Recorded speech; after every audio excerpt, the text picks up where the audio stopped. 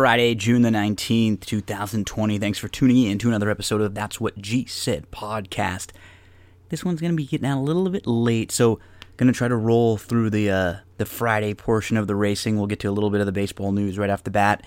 We have a Saturday Belmont conversation with Darren Zocali. We spend about 40 minutes going through the Belmont card, races 1 through 10, and then we hit that Belmont race, and then the big one, Survivor Series 1997.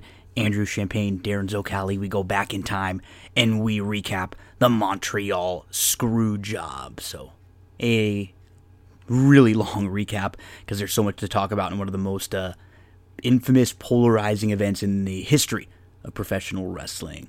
Let's kick it off with some of the news in baseball.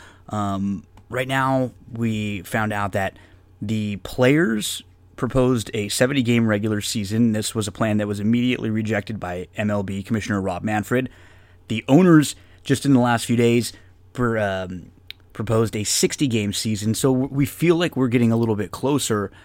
The players want some things, 70-game season. They had from July 19th through September 30th, full prorated play, spring training to begin June 26th, expanded playoffs to 16 teams in 2020 and 2021, a couple of other small things, 50-50 split of incremental TV revenue, minimum pool for playoff, salary advance forgiveness for players in tiers 1 to 3 of March agreement, opt-outs for players who are high risk or those who live with high-risk individuals, permission to sell advertisements and patches on the uniforms, and there will be a universal DH, it looks like, at least for the next few years. So there was a long conversations between Tony Clark and Rob Manfred, the head of the Players Association, and the commissioner of baseball. They went back and forth. The owners felt more like, after their discussions, Rob Manfred said he felt like the deal was about to be done, and then Tony Clark came back and said he felt like there were still things that needed to be worked out. So one side's on 60 games, one side's on 70 games. Hopefully we can meet in the middle. Right now, what baseball is talking about, they don't want to play into October. They want to make sure that the season is done before the beginning of October, because now Dr. Fauci was saying it would not be a good idea for them to be playing deeper into the season. So we'll see what ends up happening. You know, we all know that the league has the ability to implement a season around 50 games if they can. If they want to. They can do that. So if there's no agreement, I think in the next few days, that's probably what's going to happen. But hopefully something happens and we can get at least in the 65-game range or so. We'll continue to monitor all that news in the world of baseball. Let's hear from one of our sponsors, and then we'll get into the Friday horse racing. We have best plays for Churchill, Belmont, Santa Anita, and we'll get to a late pick for Pleasanton. Big time sports are on the way back, and that means we're going to be playing a lot more daily fantasy sports. I want you to check out this new daily fantasy website and app. It's called Thrive Fantasy. You can go to the website thrivefantasy.com or download it and then put a few bucks in right away and check it out and test it. I think, to me, that's always the best way to test things out. And when you do, if you sign up for a new account, if you deposit at least $10, you'll get and you use the promo code GINO, G-I-N-O, you'll get an instant $10 bonus credit. It'll come right to your account within minutes. So nothing wrong with getting a free $10 right back just for using that promo code GINO. You can get an opportunity to play in, once baseball, basketball, football is back. We'll be playing in all sorts of contests. What they do is they have a DFS contest for prop bets. So if you're someone who plays over-unders or totals, or if prop betting is a big part of your betting, or maybe that's just something that interests you, check this out this week. The PGA, the RBC Heritage on Thursday, featured contest, $20 to enter, $1,000 first prize. They have over $4,000 guaranteed in prizes. Remember, use that promo code GINO, and when you deposit at least $10, you'll get that $10 instant bonus credit right back. It's $20 to get into that contest on Thursday. They also have tons of free rolls, so pay attention for those where, just like it sounds, it's a contest where you can win money for free. It costs you nothing to enter. And they have free rolls on Friday, $100 free roll for League of Legends if you're interested. For LEC on Friday, $100 free roll. They also have a $50 free roll for LCS on Friday. Remember, the key, when you sign up, Deposit 10 and use that promo code GINO. That'll get you that $10 instant bonus. If you have any questions about Thrive Fantasy, give me a shot on Twitter, on Facebook, on social media. I'll help you out. I'll explain it to you. You select the prop bets. You have a couple in case of emergency selections, and it's a ton of fun. If you play daily fantasy, if you wager, if you bet a lot of props, you will fit right in with Thrive Fantasy. Make sure to use that promo code GINO. Get your past performances out. We're going to go through some Friday racing for you. We got to quick hit this, though, because I want to get this out in enough time for you to listen to the Friday racing. I've just been a little bit backed up this week. My poor big man, boxer dog, he's struggling a little bit. He's up to 13.5. So keep my man Rolly in some of your thoughts and prayers.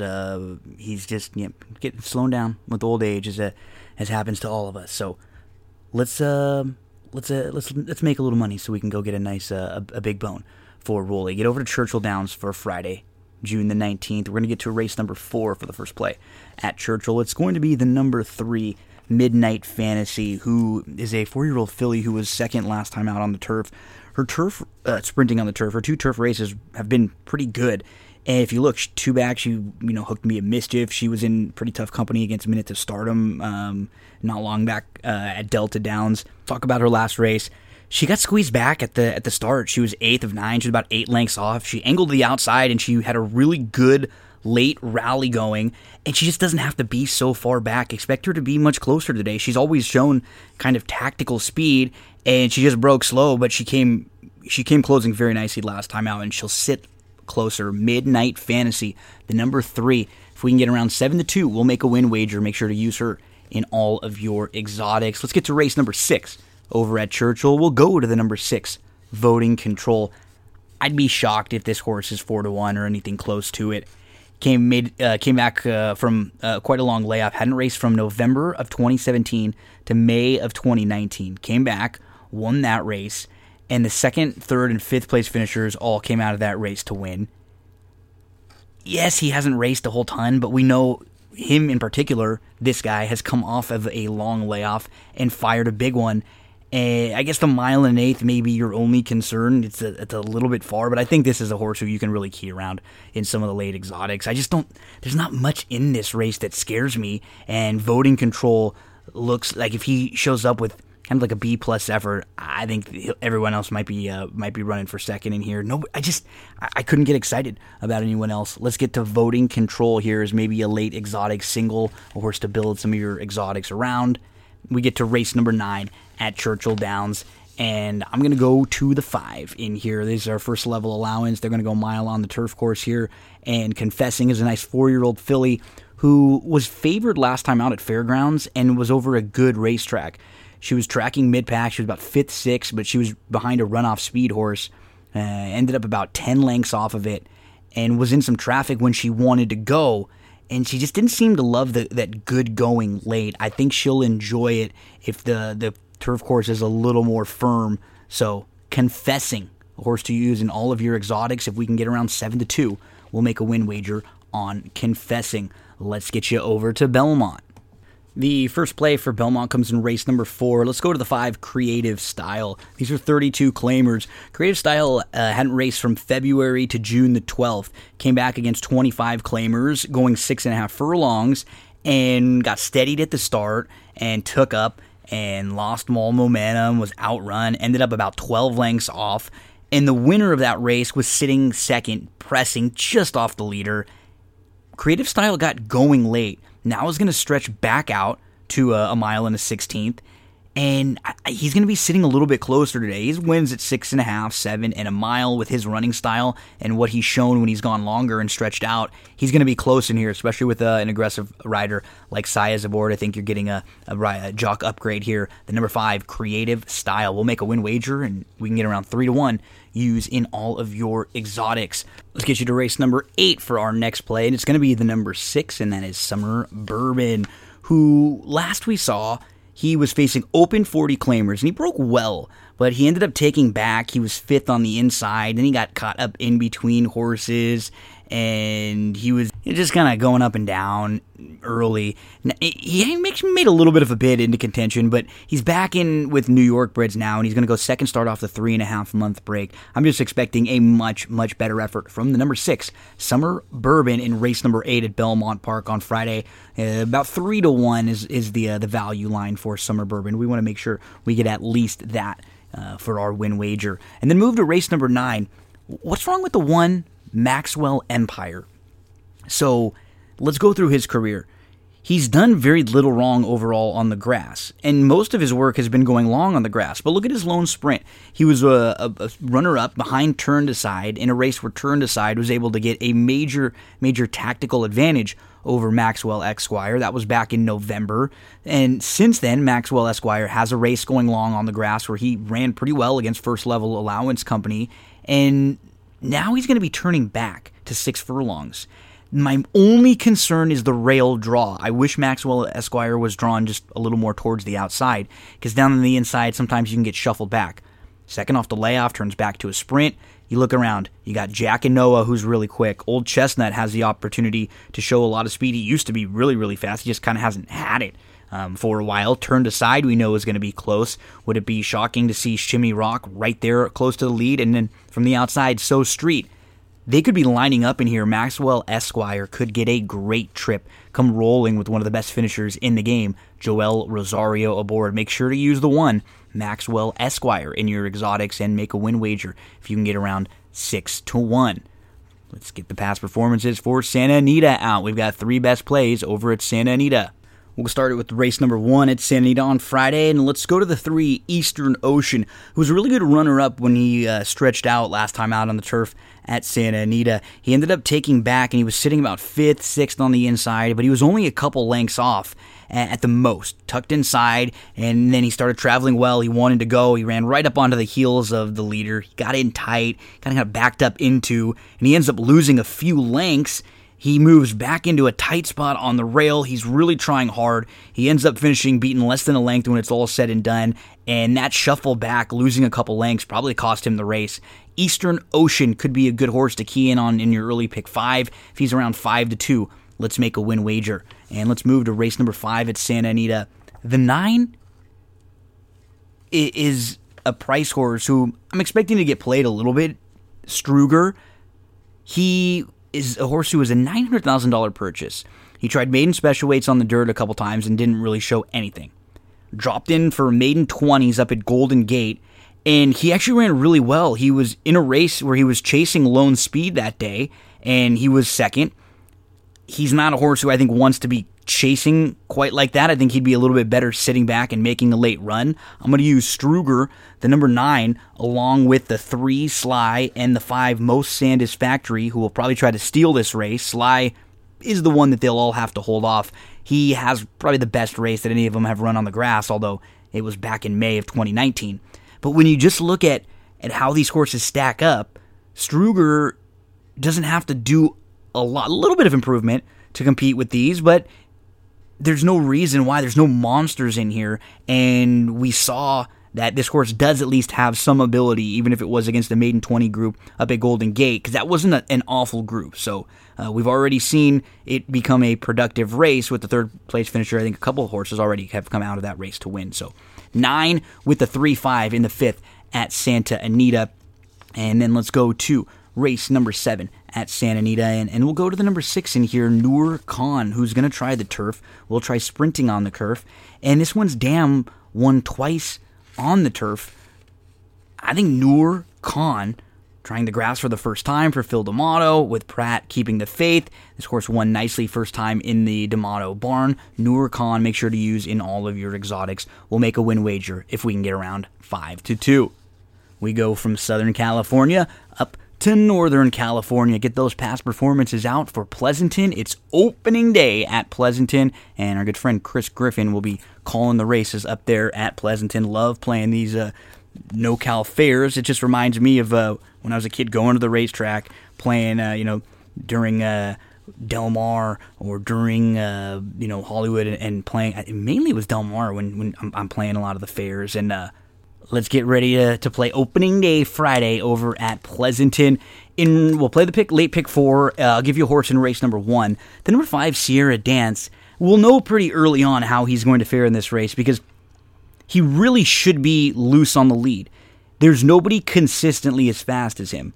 Now, with a horse like Boe Howdy, he has some speed. If they decide to gun him, he might even be faster than Sierra Dance, but he just doesn't consistently break well enough or is not consistently asked for enough speed. Maybe against a group like this on the big drop he will be, but I think at around 4-1, Sierra Dance is worth the wager. The value line for me is about 3-1. Hopefully we can get that 4-1. That's the number 5, Sierra Dance. Make sure to use in all your exotics. In the 4th race, it starts the late pick 4, just 7 races at Pleasanton on opening day. To me, the key horse in this race is the 2, Engracia. She's a first-time starter. The dam of this horse was a 7-time winner. She's produced 5 foals. 3 of them have won so far, including a horse named Crazy Prophet, who earned $194,000. The barn is only 1 for 19 with first-time starters over the last 5 years. That's fine. They're capable. That shows me that in a spot, they can win with a first-time starter. And this is a race that has absolutely no monsters.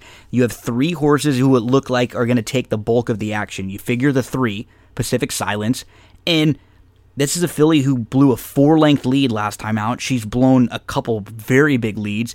She cleared the field, and she put away the filly that pressed her. She opens up 4 lengths in the early stretch, and then she gets nailed late. Obviously, the cutback and the dropper is going to help Pacific Silence, but she's got to show that she can do it on the dirt. The 5 Sweetener looks to me like the most logical winner in this race on the big drop, second off the layoff. Some of these races that he ran, or she ran, this 5-year-old mare early in 2019 at Santa Anita would dust this group. And she has every right to improve with that race under her belt. She'll probably be right on the lead or very close to it. So you'd imagine the race really goes through her. And then what do you do with the 7 on the outside? I mean, just the fact that Hernandez jumps aboard, you have to take a look. But she has shown nothing. She's been her own worst enemy. She's really slow out of the gate. She was a $160,000 purchase who's now in for maiden 8. She does put a couple starts together, so on the big drop alone, you're going to look at her and probably give her a look. I'll include her in the late pick 4 that we play. But I wouldn't, if you don't want to use her, I'm not going to convince you to use her at a short price. I'd be fine with 2, 3, 5. I'll probably end up using the 7 as well. In race number 5, I'm just going to go too deep in here. I'm going to use the 3 Delta Forum, who's going to be a pace factor here on the cutback. Showed speed going 6.5, now cuts back. This is a horse who was in a couple of those quarter horse races at Los Alamitos in April and May and was able to keep up with some of those horses early on. He's really quick. He has the opportunity to break on top and I think steal this race. Double Tiger looks like the horse to beat. On the drop, on the cutback, back to dirt. He's finished second 5 times. It feels like these little tweaks will really help put him over the top in here. So 3 and 5 in race number 5 at Pleasanton. In race number 6, we're going to use the number 4, Mime, as our top selection. This is a filly who hadn't raced from March to May, so just a couple months. She came back on May the 23rd. She was sitting close up. She settled on the inside. She's about 3rd. Got off the rail over the 2 path. Was about 4 or 5 lengths off, and got up to within 2 lengths before flattening out. That was going a mile. Now you're going to cut back to 6 furlongs. She ran well in her career debut in July at Pleasanton in 2019. So you get the cutback, you get the drop as you're moving from Open Company, was facing Open Company last time out. Now you're back in with Calbred, so yes, that is a drop in class. I think there are plenty of things to like about Mime, who should be ready to fire a really big effort in here. Carolina Mia feels like the one to beat. Another one who's been facing Open Company, was very competitive in a couple starts at Golden Gate. And what I like about her, and look at her last 2 starts, they were both sprinting. One of them, she was right on the lead. The other, she came from 8th in a field of 9. And came closing and was only beaten a neck. So I think she really has the opportunity to show multiple dimensions and win this race from anywhere. She's the one to beat, but the 4 Mime might be the one to bet if we can get anything around 7-2 or so. We'll close things out with 3 horses in race number 7 at Pleasanton. It's going to be the number 6, Zelaya, who broke on top, sat 3rd, got up to within 2 in the 3 path, and I thought ran pretty well on that May the 29th race, which is a race that a few of these come out of. You'll also see the 1 Tony Two Pocket come out of that race, who I think is probably the one to catch from the inside. I think they may have to even send a little harder. She's been one that shows speed throughout her career. I think from that rail draw, if she sneaks away, she could be tough to run down. The 4, Gifty, her maiden 25 win on March the 1st was better than any maiden win in this field, any race that any horse in this field has run. So she has probably the most upside in here. I think the 4, Gifty, is a horse to include. I'm okay with taking a swing against Daniel the Dreamer, who just was really flat in that same race behind Zelaya and behind Tony Two Pocket last time out. So let's use the 6, 1, and the 4 there at Pleasanton. We'll play a late pick 4, and it looks something like 2, 3, 5, 7, with 3, 5, with 4, 6, with 1, 4, 6. That's the late pick 4 there at Pleasanton. So we'll be handicapping a lot of the Pleasanton races over the next, I guess, month and a half or so during that time. And hopefully we'll bring on Chris Griffin, the track announcer, and be able to catch up with him and handicap some races with Chris. Let's go from Friday to Saturday. We will talk Saturday Belmont racing card with Darren Zocali. We're going to go with races 1 through 10. We discuss each race, some horses to play, who we like, and then we get into the Belmont at the end in race number 10 with some of our selections there. Let's hear from one of our sponsors, and then we'll get into Saturday Belmont with Darren Zocali. One of the sponsors of That's What G Said podcast is Cindy Carava, full-service realtor, and I am here over in Glendora at Coldwell Banker with Cindy Carava. Cindy, how was 2019 for you? Tell us a little bit about what kind of stuff you were working on. Hi, Gino. Thanks for having me. 2019 was just really great. I had a great year selling homes all the way from Altadena, Arcadia, Monrovia, out to Upland and Ontario just recently. The market has been really good. We're looking forward to 2020 with an increase in home prices about 5.8% this year, opposed to last year where it was a little softer. We saw more like homes averaging about 3.5% in increase in value. It's also looking great for buyers. The interest rates right now are going to be staying under 4%. So if you've been on the fence about thinking about buying a home, now is the time to do so with interest rates still staying low. And you offer more services than just the buying, selling, and leasing homes. Tell us about some of the other services that you offer and what a full-service realtor really is. So you're right, Gino. Besides me being a full-service realtor of finding properties for my clients to buy or selling their homes or finding rentals for them, I also have a plethora of resources like handyman, contractors, electricians, plumbers. Like I said, if you're thinking about getting a home loan, I actually work with 2 great lenders that I can recommend to anybody. And you're all over the internet, social media, websites. Let us know some of the places where we can find you. I know I've seen some reviews on Yelp and on Zillow. Everyone always has positive things to say. Everybody hears me raving about you all the time. But where can everyone else find out information about you or contact? Thank you, Gino. Yeah, I am on Facebook and Instagram and LinkedIn. And you can contact me on my website, which is www.cindycarava.com, or my email, which is cindyc.realtor@gmail.com, or feel free to call or text me on my cell phone, which is 626-394-6400. Cindy is awesome. She's one of the kindest and most genuine people I've ever met. I promise you, you will enjoy every minute you interact with her. So thank you very much, Cindy. Appreciate all of your support from That's What G Said podcast. Thank you, Gino. Have a great day, everyone. Very lucky here on That's What G Said to have some really, really good friends and some people who have, in particular, over the last, 5 or 6 months, once everything started with the coronavirus, we started doing a lot longer shows on That's What G Said, but I can't really do that myself. I don't think anybody would really want to hear me for 3 or 4 hours all just talking, just me. And one of the men who have really stepped up and helped me, I mean, you hear him every week with the old wrestling recaps. We preview and, we talked NFL draft stuff. We previewed Backlash. We talk racing all the time, and we're going to go through the Belmont card this weekend again. So That's What G Said. Very lucky to have the help from Darren Zocali, good friend DZ. We got a a Belmont card this weekend to talk about. I think people are disappointed. It's a little bit lackluster. We don't have deep fields. We don't necessarily have, races where we might be able to find 20 to 1 shots. But I try to think of it like, hey, 3 or 4 weeks ago, we didn't even know what was going on over there in New York. We weren't sure when the racing was going to come back. We weren't even expecting days where we'd be able to get 4 or 5 graded stakes races. It's a bummer. Would I love to have some bigger fields? Yes, but I'm trying to look at it from that point of view.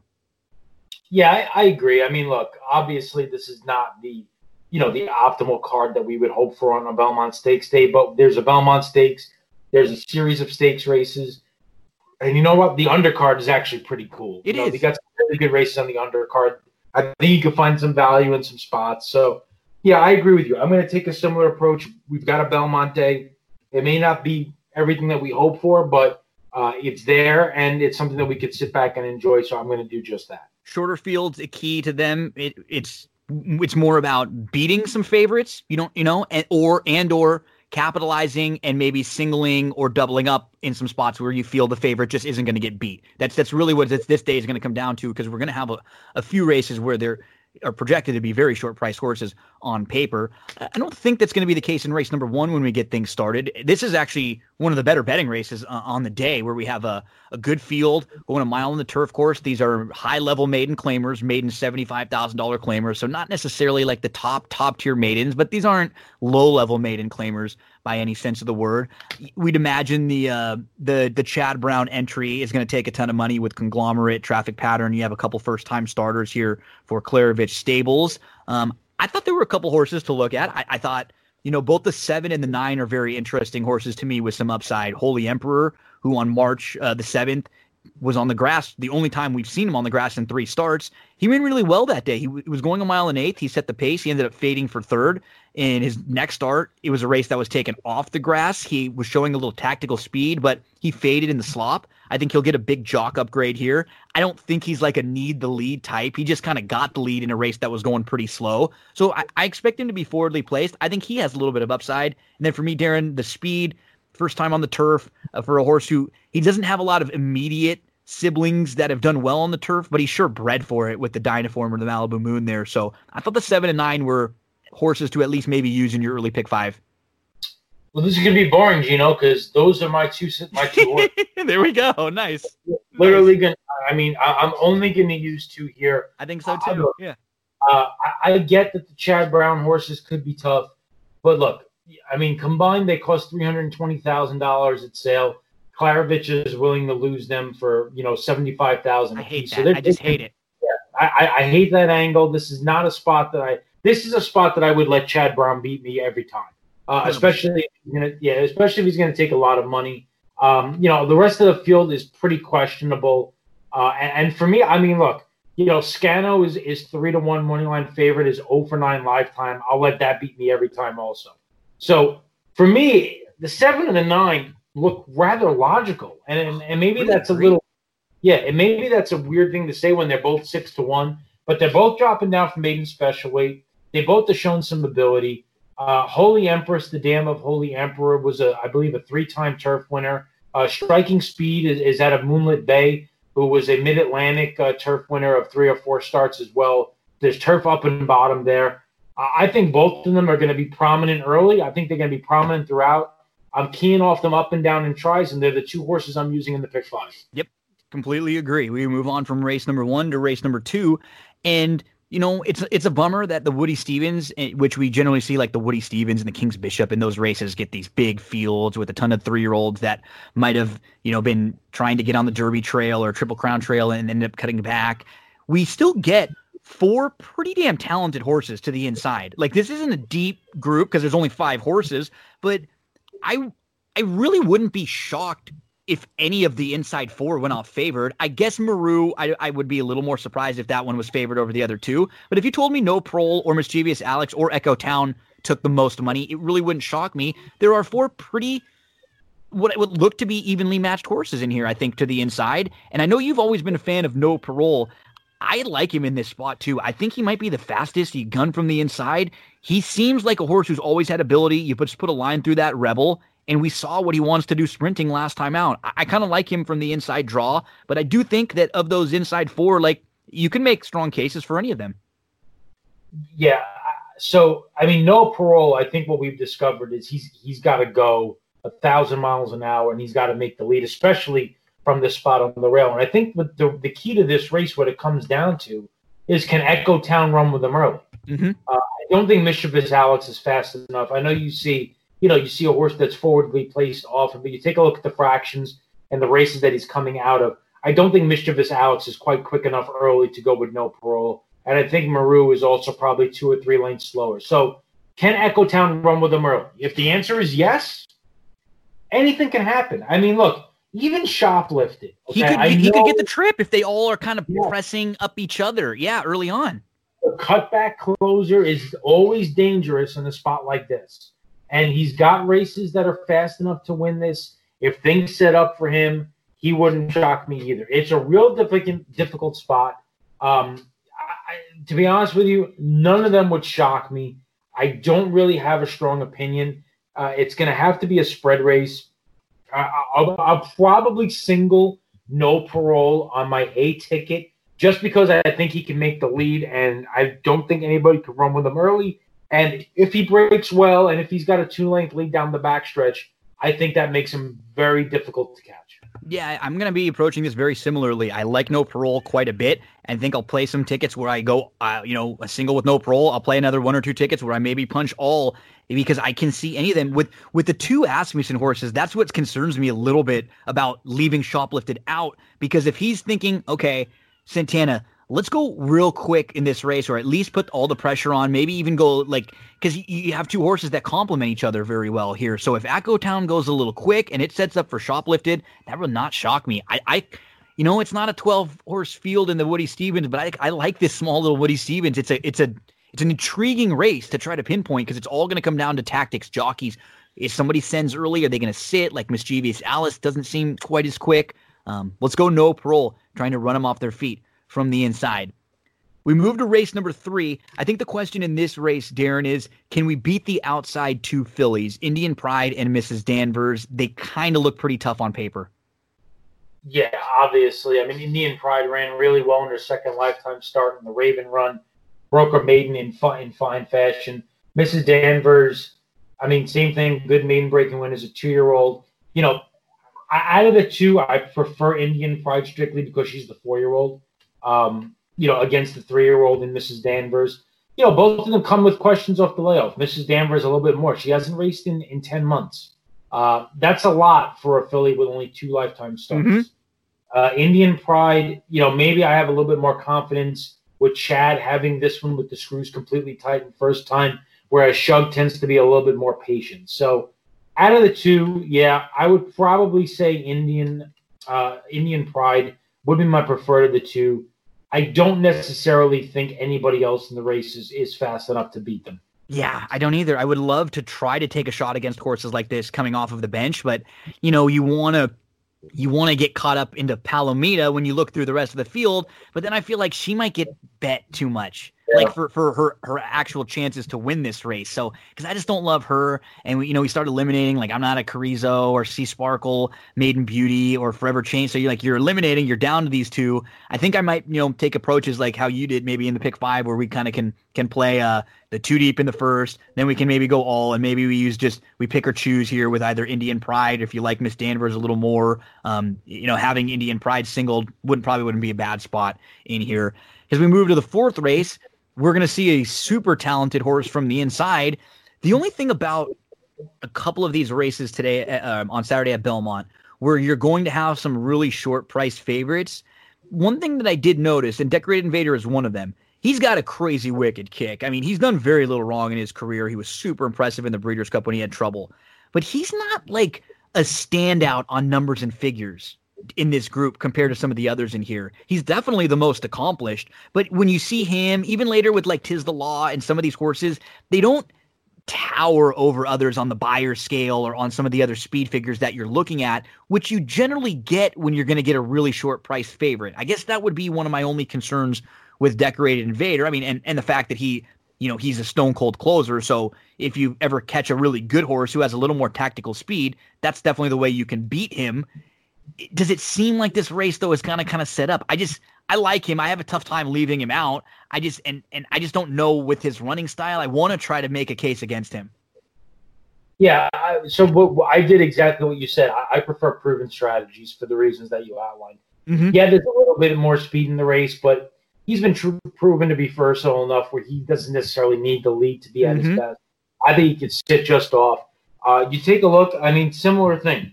Both these horses ran well in the Breeders' Cup. In fact, this horse had the lead, a 16th of a mile from the wire at 116-1. And he was only a couple lengths behind Decorated Invader in the race before that in the summer. Like, it wasn't like he got trounced by him. Correct. Decorated Invader has one start back in March, 88 Beyer speed figure. Good race, no question about it. Proven Strategies has progressively gotten better. Last two races, 87 Beyer speed figure, 89. Both right there. Both have progressed to similar points. Why would I take the 6-5 on a stone cold closer when I'm getting 3-1? Now, granted, look, they may come a little bit closer post time. We'll have to see. But for purposes of the multi-race exotics, I'm going to lean a bit more heavily on Proven Strategy. Yeah, and that makes a ton of sense.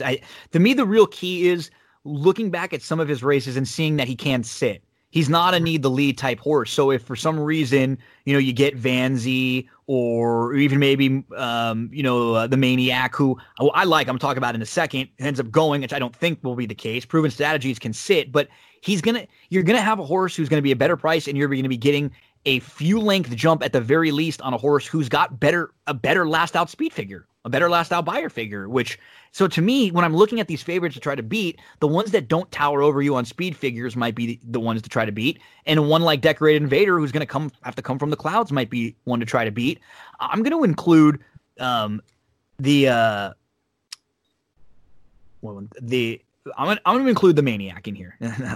Maroon Maniac. I was getting caught up in my words here. So his debut race, he's at Tampa in February, and he's second behind a horse named Domestic Spending. That race has actually come back very live. That horse came back to win his second start. He won a first-level allowance. There were 3 next out winners out of that day. And actually a horse who was in that race named Quid won today, or we're recording this on Thursday. He actually won for Maiden 40 when he dropped in for Maiden 40 in his second start since that race. So it's become a really productive race so far.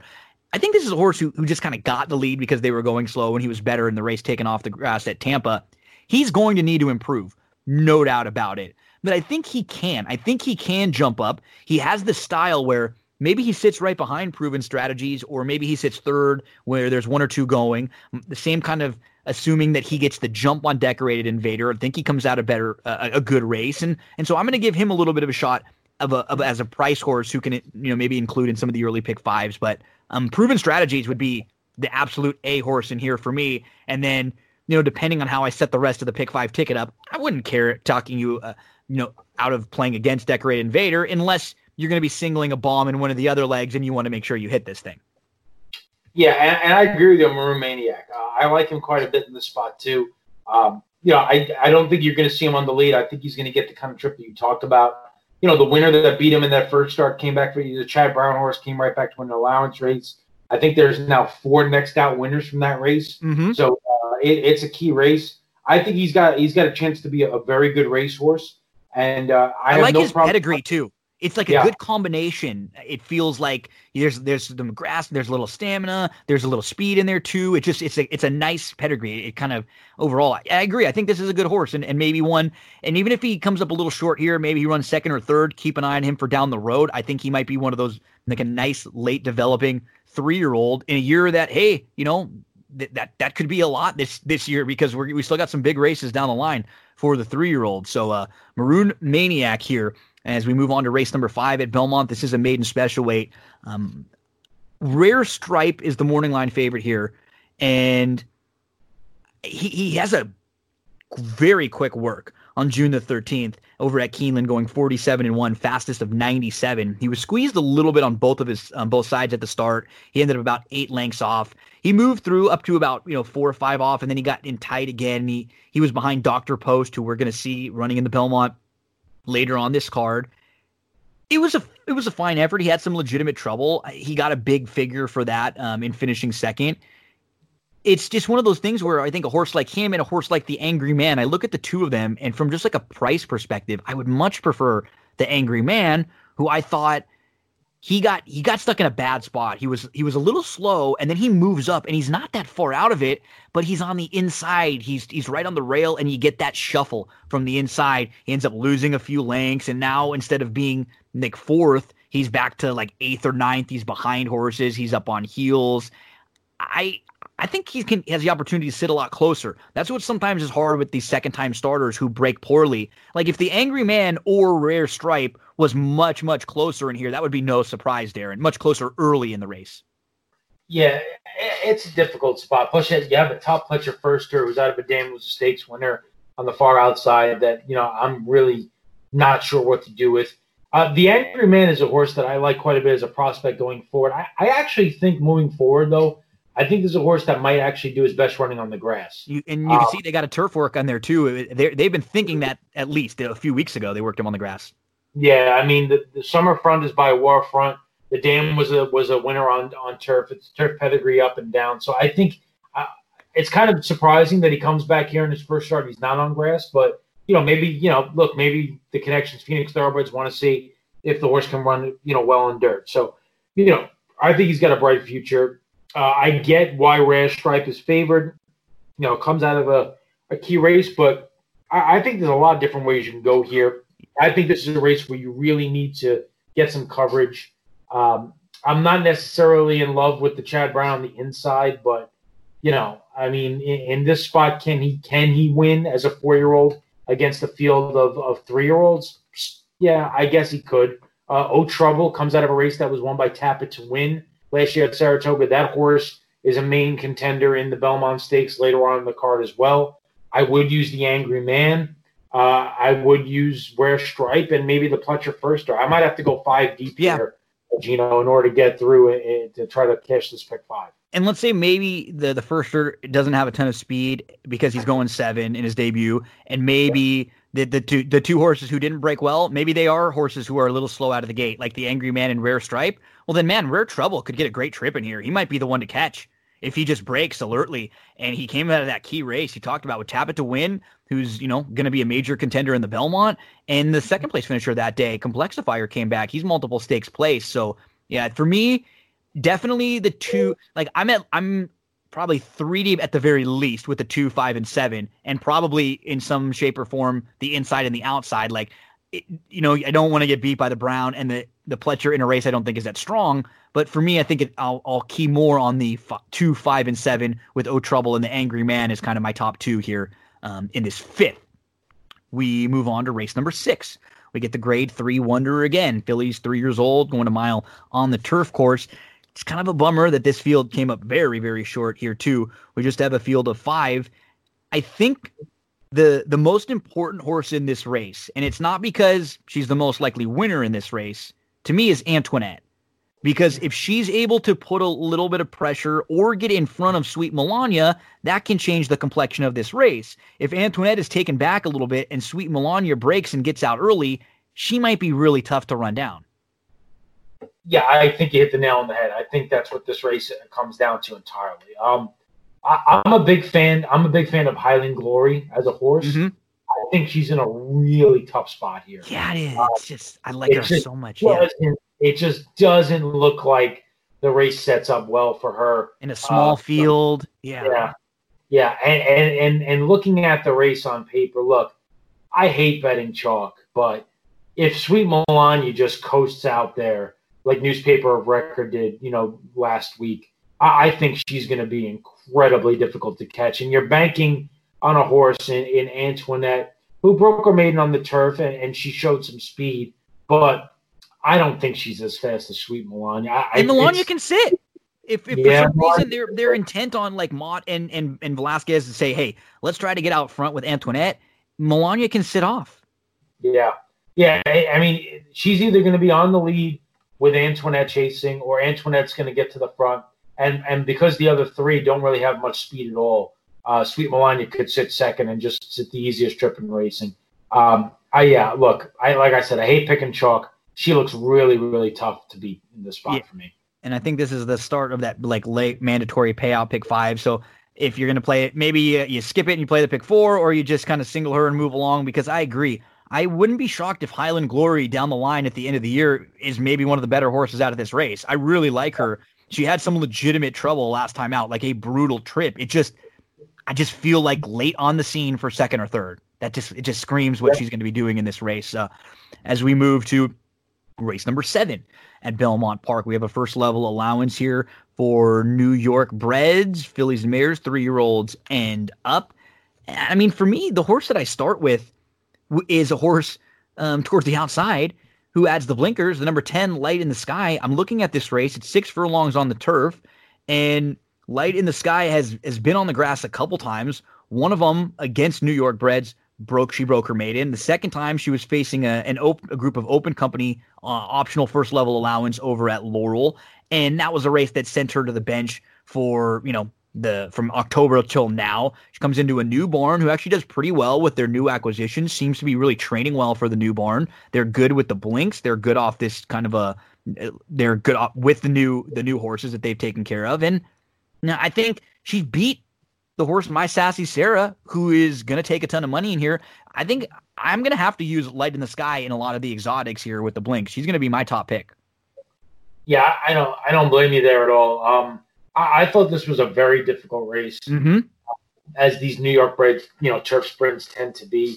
I mean, there's a couple in here. I think the 3 single verse is worth a look. Yeah. Her lone start on turf was one of the best races of her career. She's got speed. Coming back off the layoff is no problem for this barn.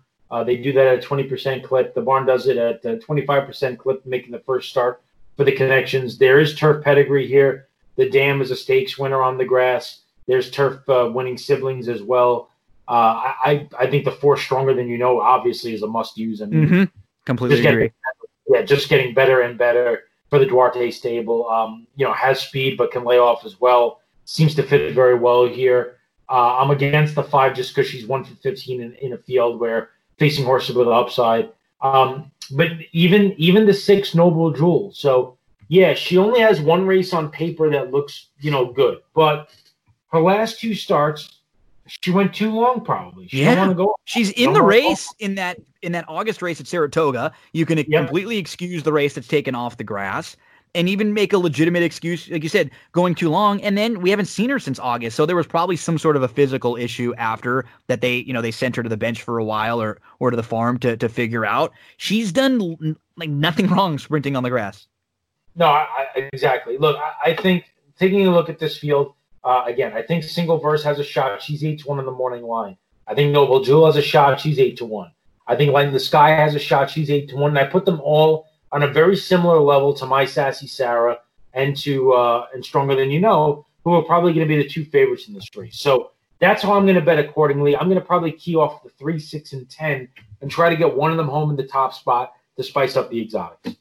We move to race number 8, which is the Grade 1 Acorn, and we have to mention this when we talk about this race. What makes this race as a handicapper, and this is why we kind of sometimes feel like us as bettors and customers in this game get a little bit screwed over, is we have this filly Gamine from the rail for Bob Baffert, and we've all heard the rumors that Bob Baffert had 2 horses test positive on May the 2nd over at Oaklawn Park. One of them was in the Arkansas Derby, who we assume was Charlatan because we heard that Nadal did test positive, and his results came back clean.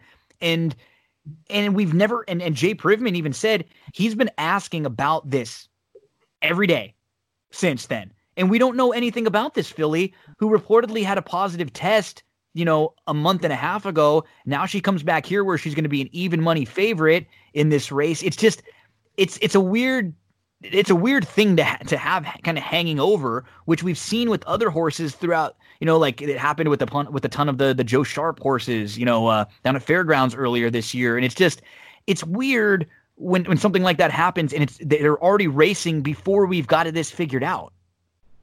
Yeah, no, I totally agree. And you're kind of betting blind because of that, does she comes off a huge effort, and maybe she was enhanced a little, because if you take that last effort where she obviously jumped up and improved, and then she's a Baffert filly, right? She's talented. Baffert's talked about her, liking her a lot. They spent a ton of money on her. But if we're only playing her off her maiden win, instead of what she did in that big effort where she jumped up and, her speed figure got really, really high.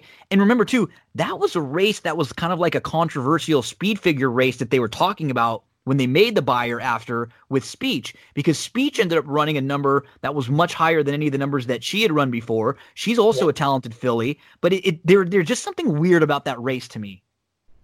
I totally agree with you. I don't know if they've all come back to race or not. I think Speech ran second to Sandita Oaks, correct? Yeah, to Swiss Skydiver. Yeah, she was well beat. Yeah. Yeah, well, she got beat by 4 or 5 lengths. Mm-hmm. The horse that ran third came back to run at Churchill on the grass, so you don't know what to make of that. I'm not sure about anybody else. I didn't go too far down the line. I think Ain't No Elmers was in that race, and she didn't run well in the dogwood. So, Speech came back and ran okay. I don't think that race has come back particularly strong. But I'm going to be honest with you. I prefer Casual anyway. I think Casual might be, sensational.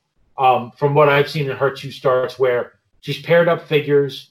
I thought the way that she kind of sat and held her spot in her first start, waited, and then just kind of went into the breach in between horses. I mean, that showed me that's a professional racehorse breaking her maiden first time out for a filly. Yeah. And I thought her last race, I thought she was well in hand. I don't think Santana got to the bottom of her there. Asmussen's got these sprinters this year. That freak over in that ran out in Churchill last year. That could be my God. It's wild. It's wild what he's got. I think this filly has a shot to be a potential star. So I actually prefer Casual, and my feeling is that Casual and Gamine are going to be much closer in odds than the even money 3-1 morning line. I think so. I'm preferring Casual to Gamine also. I'm going to make a little case and use, I would be okay going maybe Lucrezia and Casual or singling Casual, but I like Lucrezia enough to use her in some tickets because I think she could sit right behind. And if we're just looking at, she's not quite as high on the some of the figs as, Gamine or Casual, but you look at the last couple of races that she's come out of. She was second behind Swiss Skydiver after she won the Suncoast and won pretty nicely. She doesn't need the lead, but she doesn't need to be far out of it. And this was before I remember handicapping the Gulfstream Park Oaks and thinking that Lucrezia was going to be on the front end that day because there didn't look like there was a ton of speed. You had Tonalist Shape in there and you had a couple others, but there was no need the lead speed. She broke on top. And then they asked Swiss Skydiver. It was a really good ride on Swiss Skydiver. They just put her on the lead and they slowed her down. And this was before we kind of thought it was fluky. Oh, Swiss Skydiver just goes 49, and she's able to win. Now we've seen that she is right on top and one of the better 3-year-old fillies right now, if not maybe the most proven and best one out there. So I think I would prefer using Lucrezia than Gamine just based on the price. And I'm with you on preferring Casual of the two of them. A lot of that I think has to do with the draw. If Casual is down on the inside, I'd be a little more concerned. I love the fact that she's to the outside with the versatility she's shown. She should just sit really nicely, in here and maybe sit right behind the 2 horses, down on the inside. I completely agree on Lucrezia. I think she's the filly that gets overlooked here. I think she could be every bit of that 9-2 morning line. I have a lot of respect for a lightly raced filly that is one sprinting on turf, sprinting on dirt, and going long on dirt. She's obviously versatile. She can run on anything. She's got speed. This is the kind of filly that gets overlooked in a spot like this. That probably maybe she's 8-1. I wouldn't be shocked if the other 2 get hammered and she floats up a little bit and she's closer to even 8-10-1. If she's 8-1, I'm making a big win bet on her. That would be great. And she does maybe. Yeah, maybe people see Swiss Skydiver and she does get bit, but I don't know. I got the feeling with the other 2 are just more like reputation type horses. We've seen them do big things in big barns, and they'll probably take just a little bit more money. As we move to race number 9, the Jaipur, 6 furlongs on the inner turf course. I like this race a lot, handicapping, because I don't think you have to play Pure Sensation, who was your Breeders' Cup Turf Sprint favorite, who has a ton of ability. He loves to win races. He's coming up on $2 million in earnings, and generally in a spot like this, he's very good. I'm a little concerned that he may not be quite as good at 6 as he is at 5 or 5.5. I think that might be pushing his limitations a little bit. He's run some big races at 6, but sometimes you get a little bit older and it's a little easier to go a little shorter. And I'm fine with going in a few different directions. I think I start with Stubbins, who to me is just really turned into a very nice turf sprinter. If you just key off all of his sprints on the turf, he's done so little wrong. And I remember early on, he was a very highly regarded horse in the O'Neill barn, and he hooked a couple really good horses in his first few starts. And then that was when they changed the plan a little bit, and he became more of a turf horse. And he just shows up each and every time with a really good effort. I like him a lot in here. I think I'm going to kind of build, a lot of exotics around him. But the question is, Darren, what are we going to do with the most polarizing horse in all of horse racing, Hidden Scroll?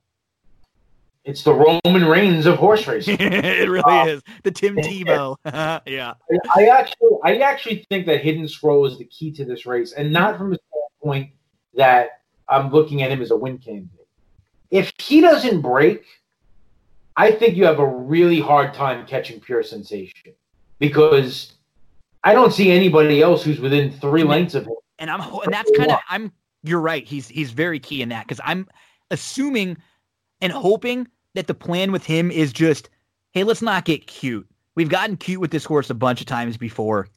Maybe just going short on the grass is what this horse wants to do. So I'm hoping and assuming, and I'll even float him in on 1 or 2 tickets, just thinking that maybe they just say, let's send this horse as hard as he can go. And if he can't go 6 on the grass going hard, then this horse really doesn't have the kind of ability that we ever thought he did. So I'm just assuming that has to be the plan. I can't envision wanting to take him back off. He just doesn't really pass horses. He's loomed up, even in that Count Fleet. He looked like he was the winner in that race, man. He loomed up and then just flattened out. Yeah, if they don't send him in this spot, I think they're basically conceding the race to Pure Sensation. Look, I'm going to bank on the fact that he breaks. I'm going to bank on the fact that he pushes Pure Sensation a little bit. I'm gonna probably use Texas Wedge quite a bit. Sure. Second race back off the layoff of Peter Miller. That last race might have needed it. Was off for about 4 months. 2 starts back in the World of Trouble Stakes. Very nice looking win going 5, a win going 5.5. Has enough tactical speed where he can lay close. Very seldom runs a bad race. In fact, the only race that I see that's bad going short was the Turf Monster, which was on a Yielding Parks turf course, which can be a quirky turf course to say the least. His other race that was subpar is the Oceanside, which was at a mile. I don't see any reason why this guy can't be in contention. 4-1 morning line is a square enough price for me. So let's just hope that Pure Sensation gets pushed by Hidden Scroll, and Texas Wedge, I think, could be sitting 3rd and 4th right behind the speed and work out a really good trip. Yep, Texas Wedge will be on almost all of my exotics. I do think Alexandra's a little interesting. I think she's got some ability here too. There's a horse who I've always been a fan of, Kanthaka. I was actually a real big fan of him when they turned him back to sprinting. I just think keep an eye on him down the road from the rail off this kind of a bench as a first-time gelding. He's got ability, but I just don't know if he's going to be good enough to beat a group like this with nothing under his belt since May of 2019.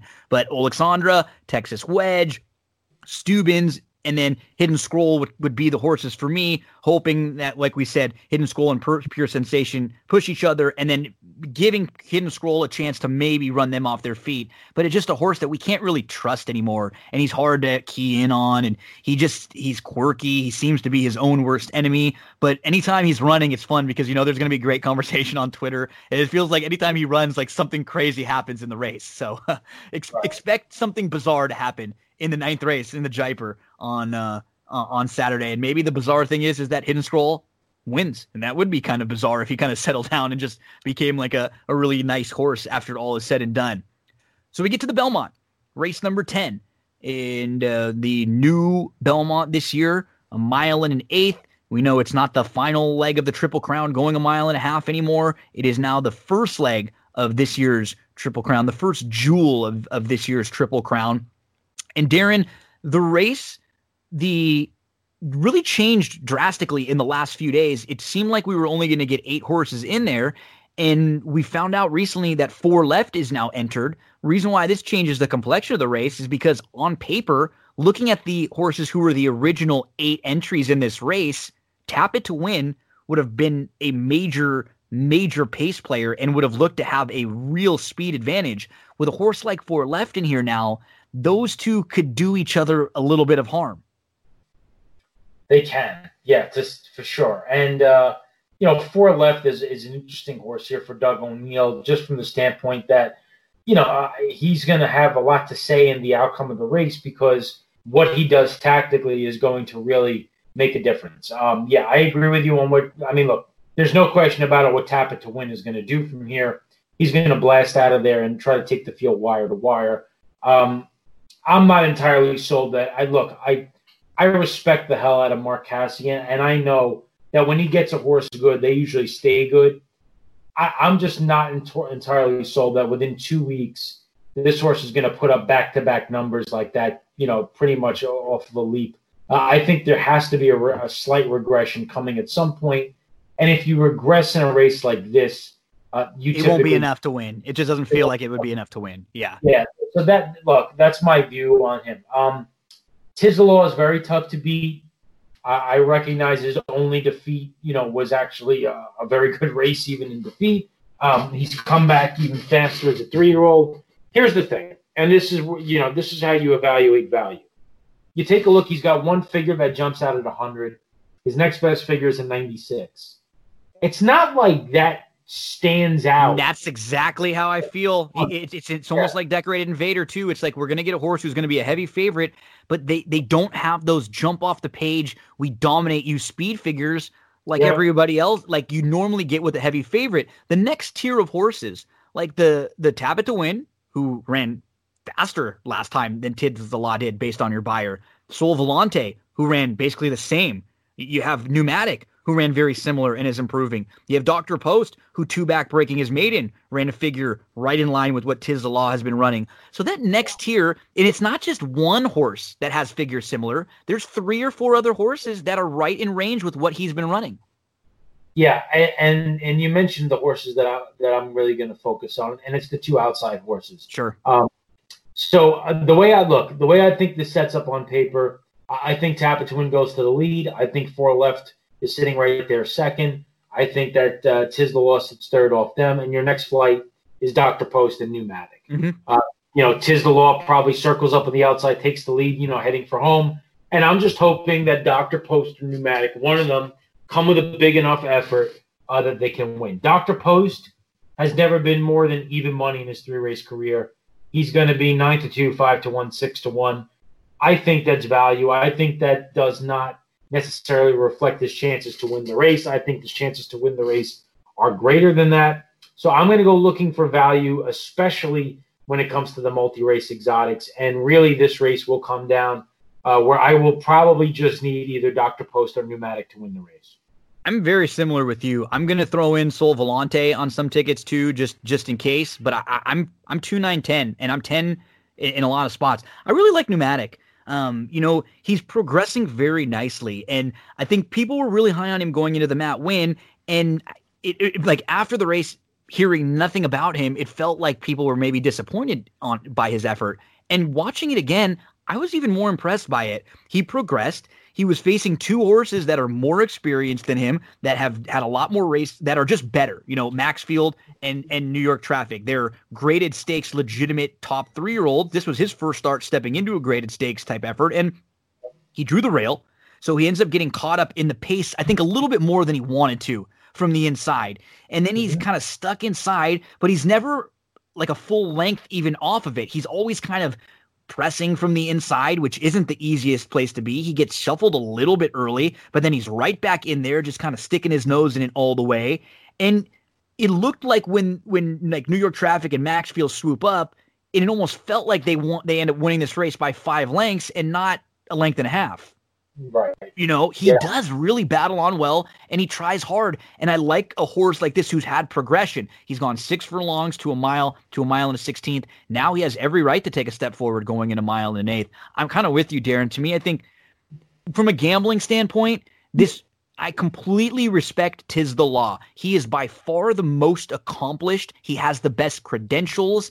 But I think because of that, is a good reason to bet against him. He's really the only horse in this crop, this 3-year-old group, who was good at 2 and has stayed good his entire time through. These horses who were good at 2 last year and who won some of the early races and then the Breeders' Cup, they have not progressed at all to 3.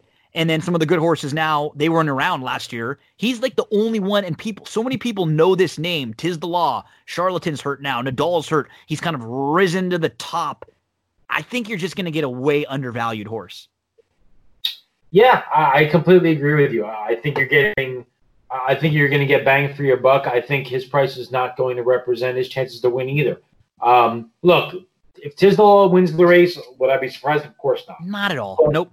Look, when you handicap races, you have to measure what a horse's price is, his chances to win the race, and comparing him to the other horses. Tiz the Law at this point is just not that much faster than the next rung of contenders, the next rung of players in the race. And when that situation presents itself, you can't take 4 to 5 even money on that horse and allow one of the other horses to slip away at 7-8 to 1. That's just bad business when it comes to handicapping races, and that's the approach I'm going to take in the Belmont Stakes. Darren Zocali, we went through races 1 through 10 for the folks out there. It's it's like I said, it's a Saturday that we wish we could maybe have a few bigger fields here and there, but there's plenty of races to take stands against favorites. It looks like there's at least a few horses that are going to take a ton of money that we can, look at as vulnerable favorites, take swings against, single against, not use them in our exotics. And to me, I still had a lot of fun handicapping this card. There are still a lot of good horses running.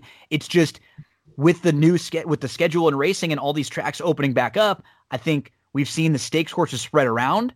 And I also think what ended up happening, horses that, think about a month ago, how deep were those allowance races, at Churchill and at Oaklawn, even right before that? We had a lot of horses who didn't know what the hell the schedule was going to be like.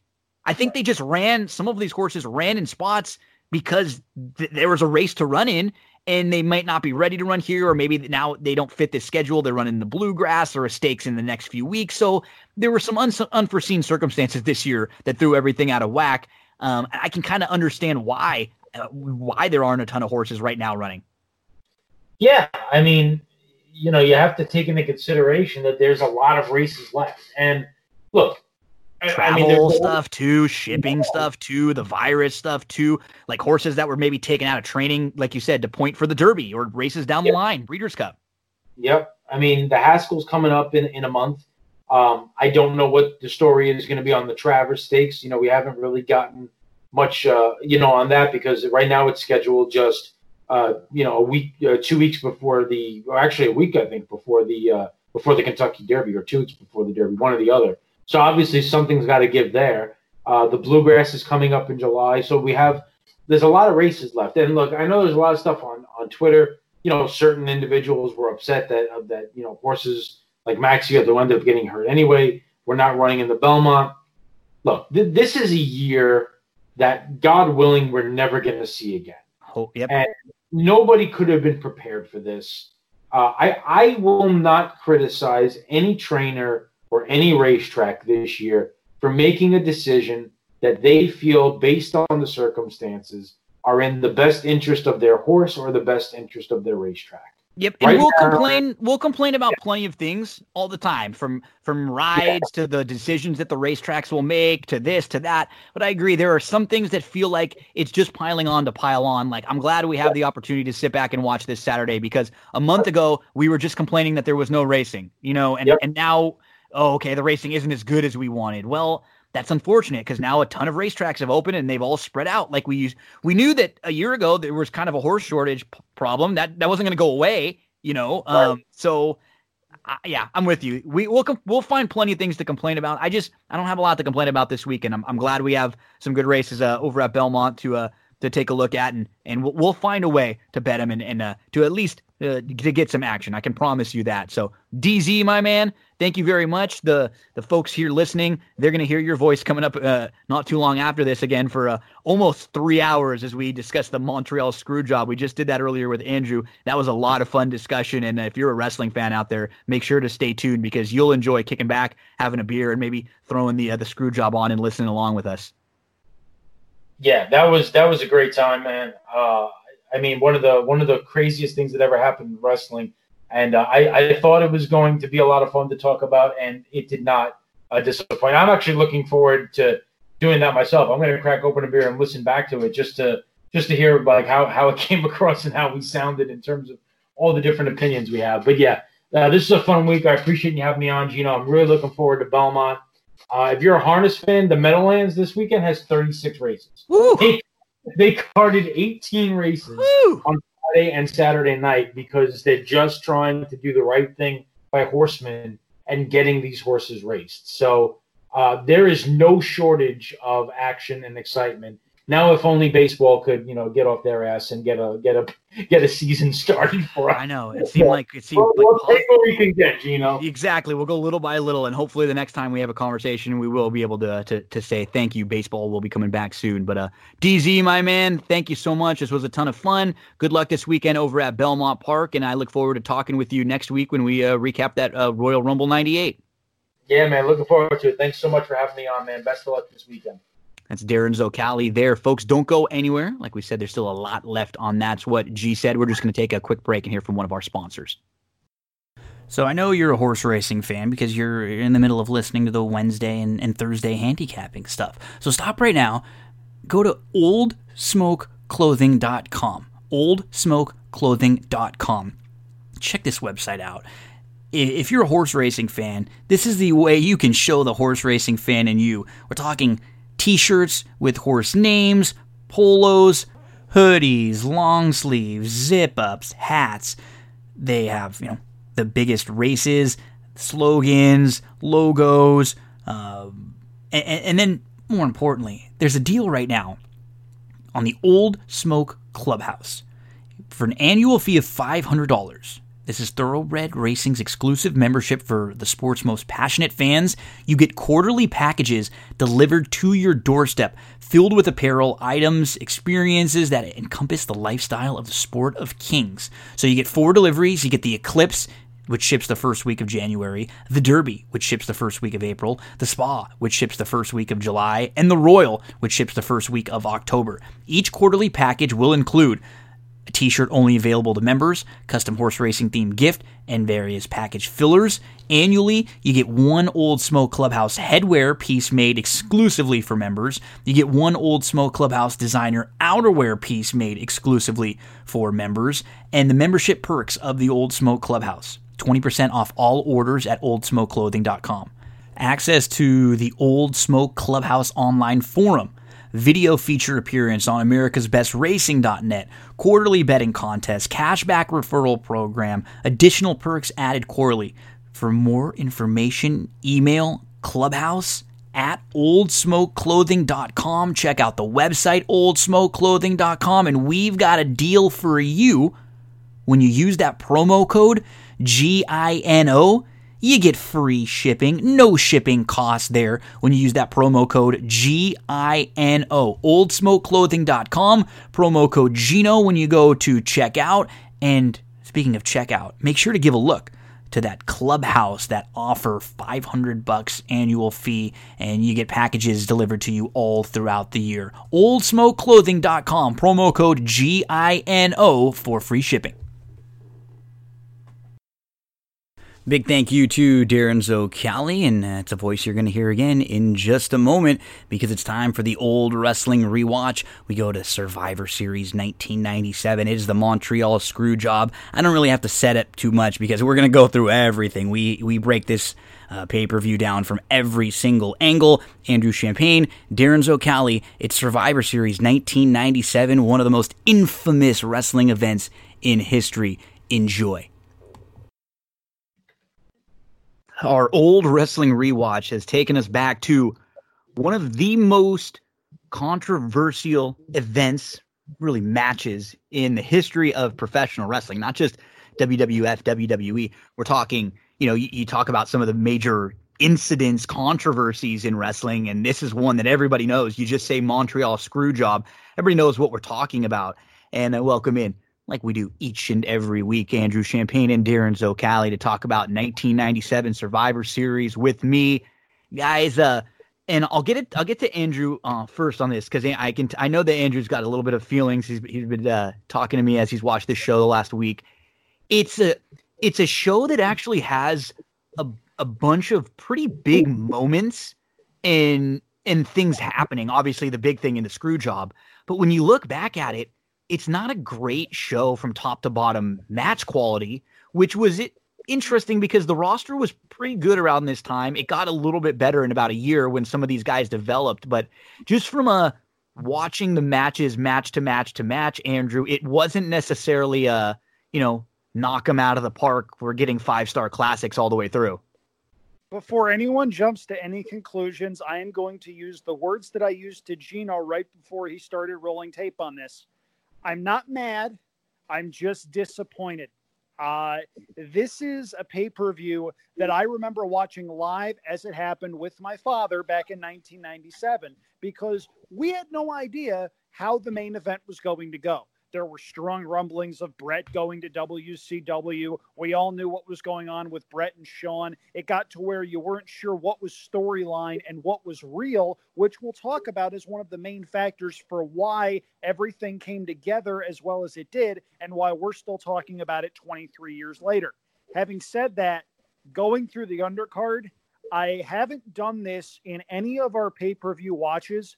It took me 3 or 4 different watches to get through all of the stuff on the undercard, because while there were some decent moments and while there were some wrestlers who really brought it, Vader in particular, who we'll get to in a bit, Gino, a lot of these matches were terrible. Mm-hmm. Especially the first 2, which means it feels, Darren, when you get 2 matches that kind of drag, like we've been pretty lucky throughout most of our rewatches that we generally get a pretty good opener. In almost, I think, in most of the shows that we've rewatched, that wasn't the case here. As I mentioned, we can see what the WWF at this time is trying to do in each of these matches, right? They're getting over the New Age Outlaws. They're trying to get over Truth Commission and Kurgan, the interrogator at the time. They get Team Canada, over in a big win for the Bulldog.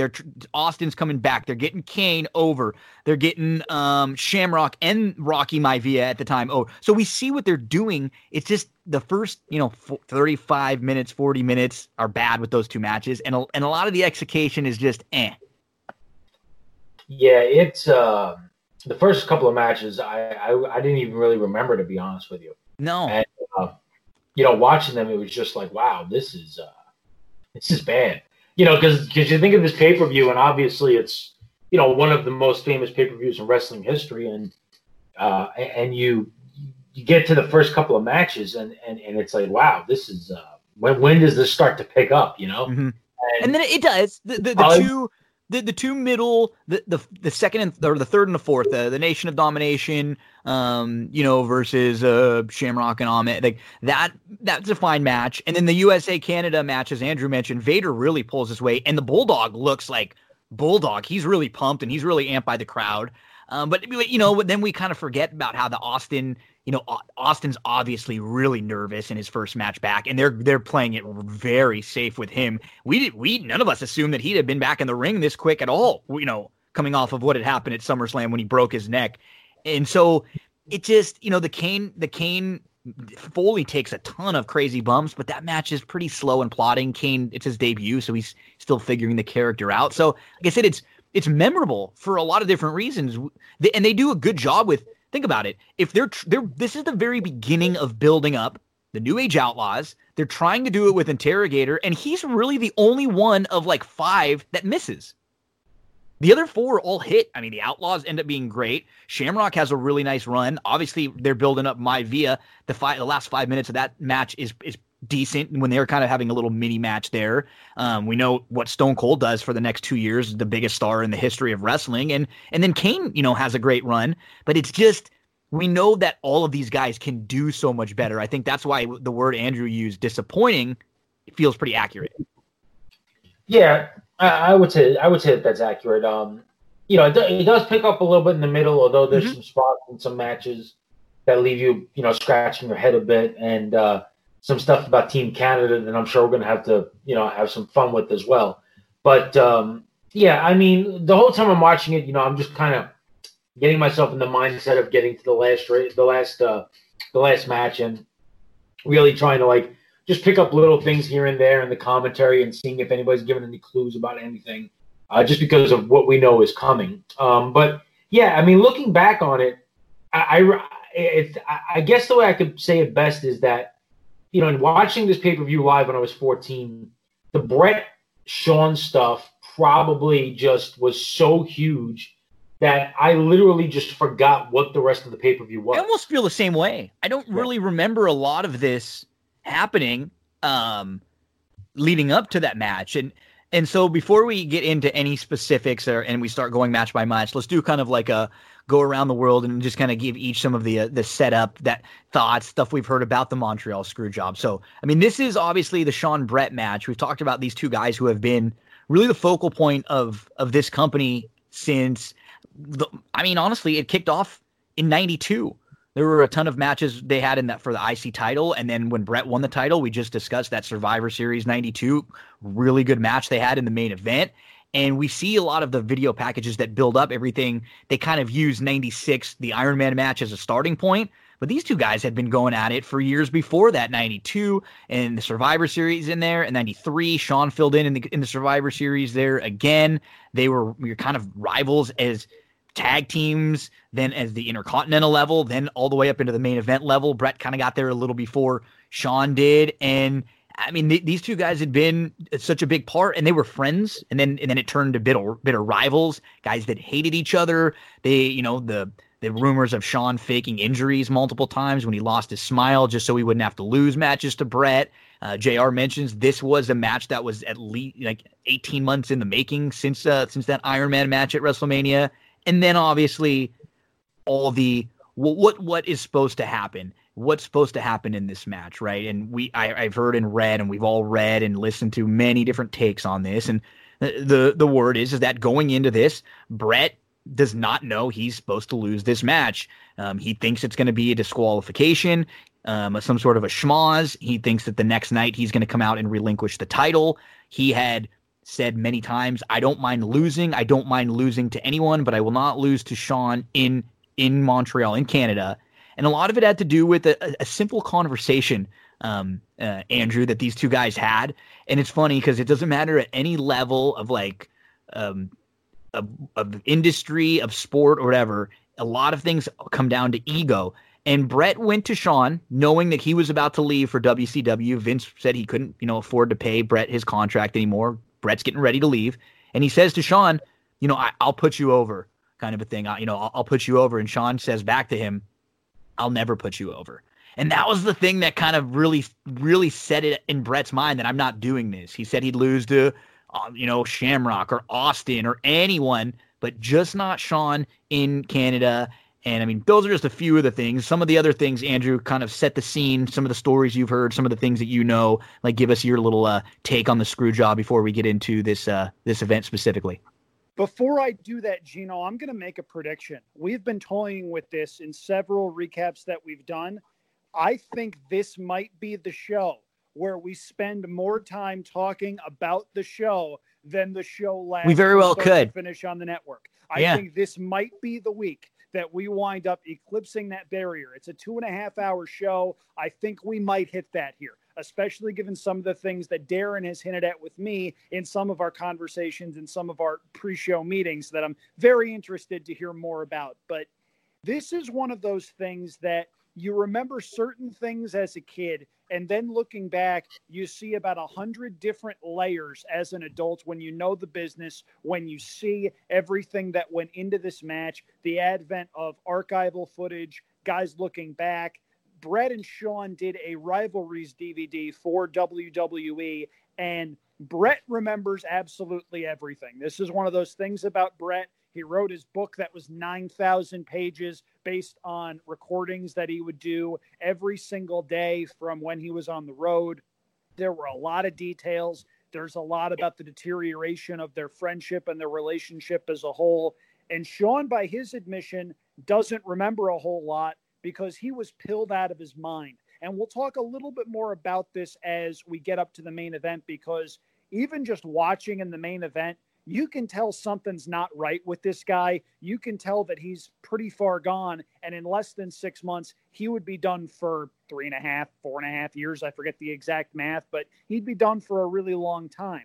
This is one of those things where everyone remembers things slightly differently. You get certain pieces from Bret, You get certain pieces from Triple H. You get certain pieces from the participants in the Dark Side of the Ring documentary. And it's one of those things where it's tough to believe that everybody is telling the truth, because this is a business that's predicated on tall tales and not really knowing the full story. I mean, you listen to Hulk Hogan talk about how he body slammed Andre the Giant. Andre has gone from 500 pounds to about 800 pounds in the span of 30 years. That's just the nature of the business. And Darren, I know you've got some thoughts on this, and I'm going to get out of your way here because you've spent a lot of time researching and trying to connect the dots. And knowing what I know about some of our listeners, this is going to be the stuff they're going to want to hear. So, Darren, the floor is yours. Well, connecting the dots, you run into a problem here. And the reason why you run into a problem is because you have people saying things in one documentary or one interview, and then the same person saying something different about this in another documentary or another interview. And an example of that would be Bruce Pritchard. Bruce Pritchard said on one of the Table for Three shows that he did with JBL and Eric Bischoff, that when he talked about the days leading up to the screw job, that Bret wasn't going to do business, and while they were hopeful that Vince would be able to talk him off the ledge, they had to come up with a backup plan. And it was pitched around, well, let's just do business for him. Let's just take the belt away from him. Let's just do this. Let's just do that. And Pritchard said, that at that point in time, Bret was kind of involved in working on some spots in the match, and Bret suggested having a spot where Shawn tries to put him in the sharpshooter. And Bruce says, aha, that's how we can get out of it. You don't have to have a 3 count. Puts him in his own move. You call for the bell. We get the hell out of there. Now, that's all fine, except Bruce Pritchard does a million podcasts, including one that he also co-hosts called Something Else to Wrestle With.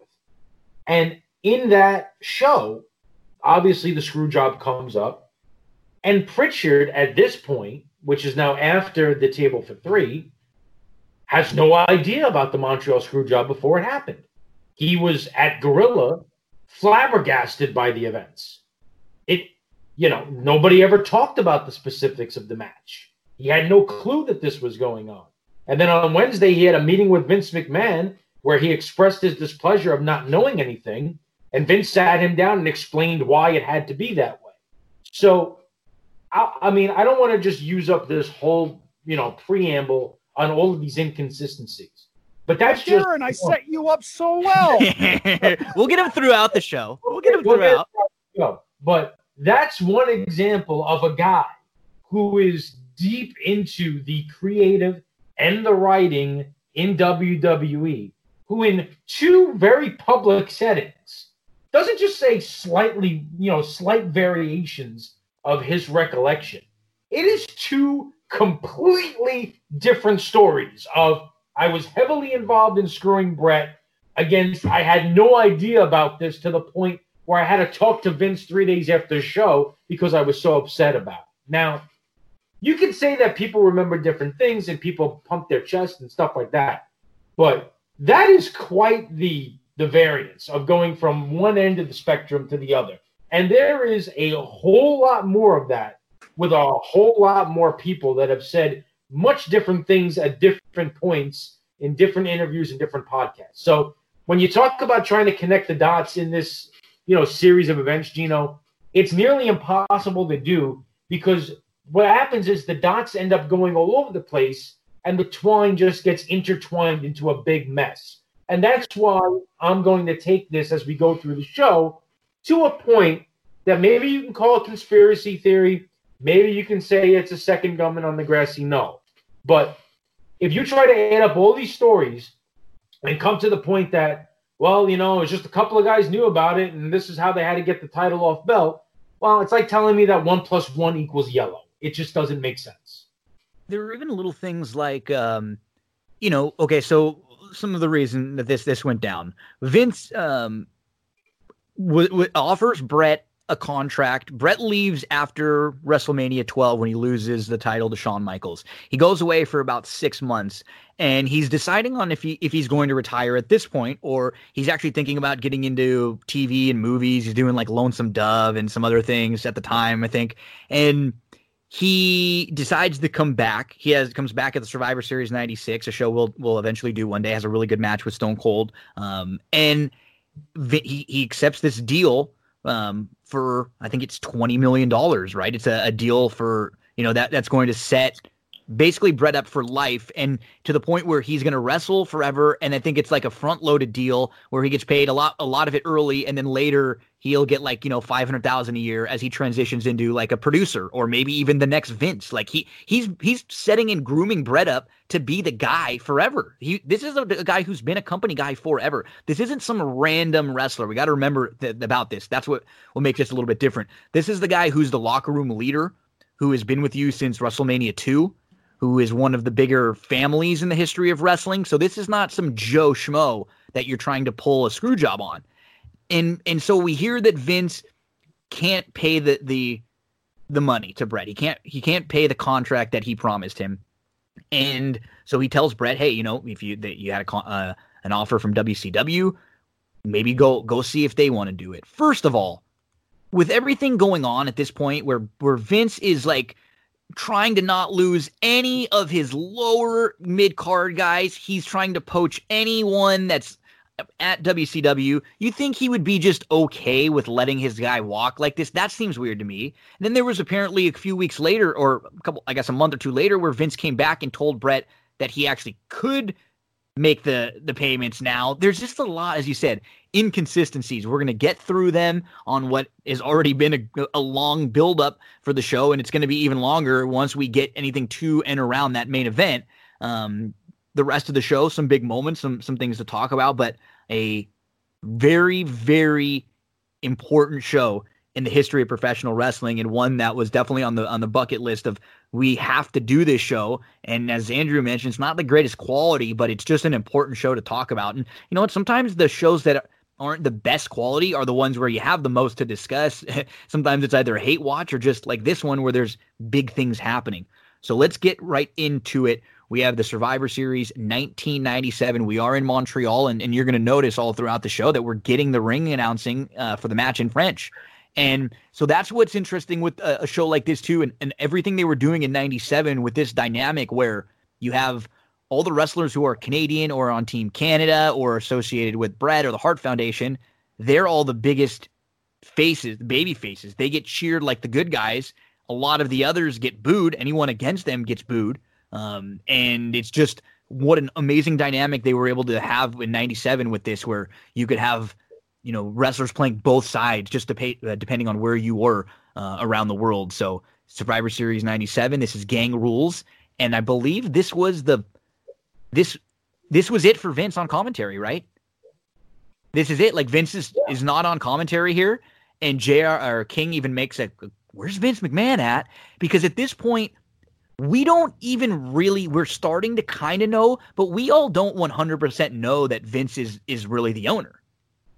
We don't know he's the man in charge. We still don't 100% know. Like, it's been told, he's had interactions, like Diesel would say stuff to him, Brett would say stuff to him when he was on commentary, and people would, we started to get the feel that Vince was more important than just a guy on commentary, but it wasn't even like, yeah, Vince is in charge and makes all the calls here yet. So this was definitely the end of Vince on commentary, and we know evil Mr. McMahon is born here. The opening package, it's all the footage of Brett and Shawn, all about the Iron Man match.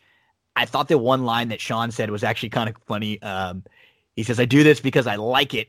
You do it because in your mind, Mark, man, you really think all of this is yours, which is part of why we like both of those guys, right? We like Shawn because he's kind of easy breezy and just, having fun. And we love Brett because he took it so seriously. So I thought that was just kind of a cool line. And then Brett calls Shawn a degenerate, and that's where the name D-Generation X was born. And we actually see that there's going to be a DX pay-per-view the following month here.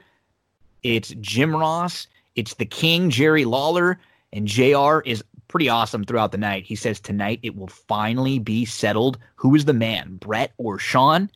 And I thought, knowing what we know, as Andrew said, and now and listening to this as adults, versus as kids, you pick up on so many little things that people say or do throughout the show. And one thing that King says, each of these guys refuse to lose, which is crazy because they neither one of these guys was like, I'm not losing here. And we get into this match, and we both have mentioned, or we all have mentioned, you both have mentioned, this match is not much. It's the Headbangers, it's the New Blackjacks versus the Godwins and the New Age Outlaws. And the problem in a match like this too is there's really, like, the Headbangers are like quasi baby faces. The New Blackjacks are newly turned. There's really no baby faces. The crowd's pretty dead except for anything involving the New Age Outlaws. And we can tell these guys who were kind of plucked from obscurity to kind of place together. Neither of these guys had much going on. You put them together and it's like, I mean, and they end up being one of the best tag teams ever. They're not always great matches, but they're fun. They did a great job, and this was the start of them. But overall, this is not a very good match. We'll get to you first, Andrew. Not a good match is an understatement.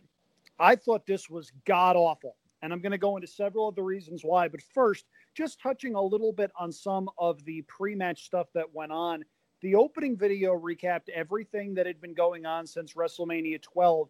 And as I mentioned right at the top of this show, it's really tough to determine what was a storyline and what was real because so much of that stuff just happened to match up.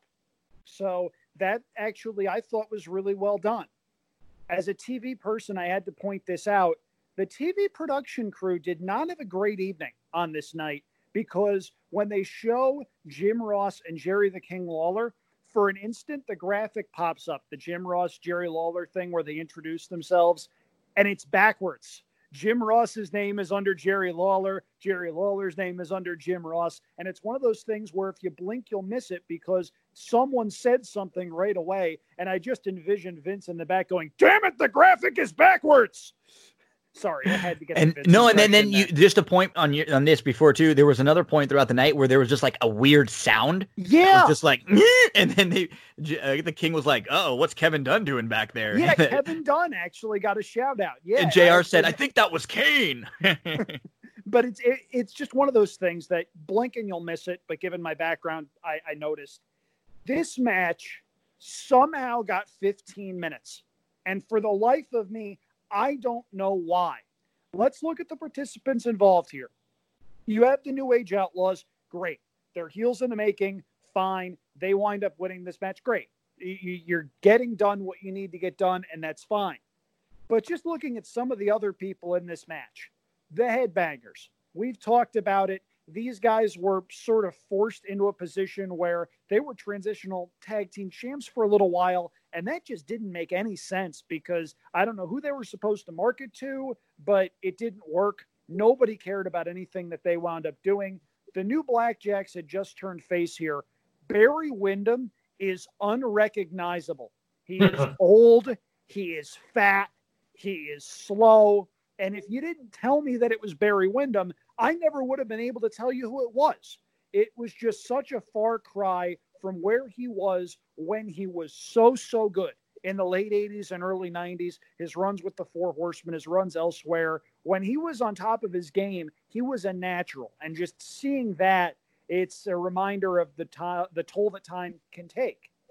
The New Age Outlaws are the only ones in this match that are getting any sort of heat. And for the first 10 minutes, they do nothing. This match dies on the vine really quick. And the rest of the guys are trying. They really are. The problem is they're slow, they're plotting, and nobody gives a rat's ass about what's going on because it just seems like the outcome's a foregone conclusion with the Outlaws emerging victorious since they're the only ones with any momentum in here. I don't know why you needed 15 minutes for this match, and the finish was terrible. Billy Gunn goes to the top rope, and immediately you know it's not going to end well because the target of his flying leg drop is 3/4 of the way across the ring. Billy Gunn's a heck of an athlete. He's not going 3/4 of the way across the ring. He's not even close to hitting this leg drop. He misses by several feet. And the guy on the ground has to sell it. They wind up getting the pin. Again, 15 freaking minutes. This was a chore to watch, and it just started everything off on the wrong foot for me. Yeah, I don't really have a whole lot to add to that. I mean, Andrew pretty much, surmised this pretty well. Going back to the beginning of the match when they were going through the announcing crews, there were a couple of really funny signs. There was a Domino's Pizza Sucks sign for some. I'm glad you pointed out the signs. I mean, Yeah. oh my God, like all throughout the night too, as far as like homophobic slurs, racial slurs, Oh, just shows you the difference of time from then to now. Like crazy. Yeah, there's Owen break his neck. There's a sign for Zeus behind Jim Ross. Like, where did that come from? And there's another guy over the Spanish announce table where it says "Sonny, thanks for last night," which I thought That's great. I mean, there's some really funny signs. Yeah, I mean, the one thing that I was really going to note, a couple things. Really, really slow across the board. The headbangers, who are supposed to be, quote, high-flying guys, are painfully slow. Like, for guys that are supposed to be They're like whatever Tatanka. You know what I mean? Yeah. It's like you remember them as being faster and quicker and moving around the ring, and that just wasn't who they were in the ring. Yeah. The pairings are very odd in this match. You got the Outlaws with the Godwins. It's just like two teams thrown together. And then the other big thing, that Andrew touched on, the finish was one of the worst finishes I've ever seen. Where, I mean, you couldn't miss a guy by more than Billy missed the guy off the top rope, and having to sell that. It was. I remember I was literally just sitting there watching it, and Amanda looked at me and she goes, that wasn't even close. Close. It's so bad. It was bad. So, yeah, it was really bad. I mean, look, I there's a lot of other fun things to talk about in this show. I don't want to spend too much time on this, but yeah, I mean, bad match. The crowd, which comes to life at different parts in the show and pops for different things, they were not into this match at all, except for when the Outlaws did something. So on the way to the ring, I forgot about this one too. Then I'm going to remember, folks, I'm quoting some of these things. This is not me saying some of these things. It just shows you how times have changed in wrestling. So Road Dogg's on the way to the ring. He's got the mic. He's amazing on the mic. He's one of the better talkers that I think people forget about how good he is on the mic. He comes out in freestyles all the time, or he was just so quick with their catchphrases and everything he would do. The crowd was crazy chanting once these guys got hot in about a year and a half. I mean, just chanting everything along with them. And so he comes out and he says, hello, all you Maple Leaf loving freaks. You're about to find out the true meaning of Southern Justice. I see that the steers and queers have already made their way to the ring. All you Yankee lovers are going to see what Southern Justice is all about. So, I mean, just a boom, like right off the bat, we're getting oh, hey, we're not in 2020 anymore. This is 1997. Where like people really didn't, which is crazy, didn't really look twice at you when you said something like that.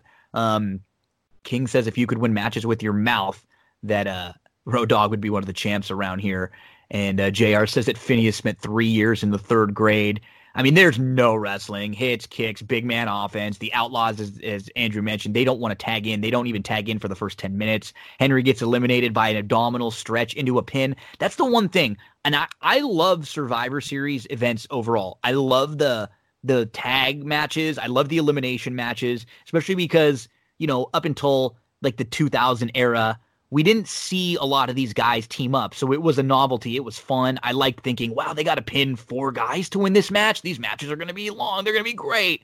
And then we get so many finishes. Is it like, why only on Survivor Series do like clotheslines or like basic slams eliminate someone or pin someone when that same move would never eliminate or pin someone in a one-on-one match? It just, they have to get through some of the finishes quick. I understand that. Just give me a pile driver. Give me your finish. Give me something, a cheating maneuver. That's fine. But just the real basic, drops or things like that. That's one of the things that stood out on this show in particular. We mentioned how much heat you get from the Outlaws when they tag in Billy Gunn and Road Dogg. Crowds hate them. Super loud boos. I think we even get a crowd chanting that Billy is a homophobic slur at one point, which is like, wow, I forgot all about that. And I mean, it's building up the New Age Outlaws. They're the sole survivors in here. Billy Gunn and Road Dogg at 15 minutes and 27 seconds. We talked about that awful finish there. So, bad match. It does start to get the job done with these guys. They're hated. They come off as Weasley guys. We want to see them get their ass kicked after this. It's just we spent 15 minutes getting there, and there wasn't a whole lot of great getting there. And then the next match, boom, it's pretty quick. There's not a lot of fluff in between. We get a little like Billy celebrating outside and talking trash to the announcers and the fans, and then boom, here comes the Truth Commission.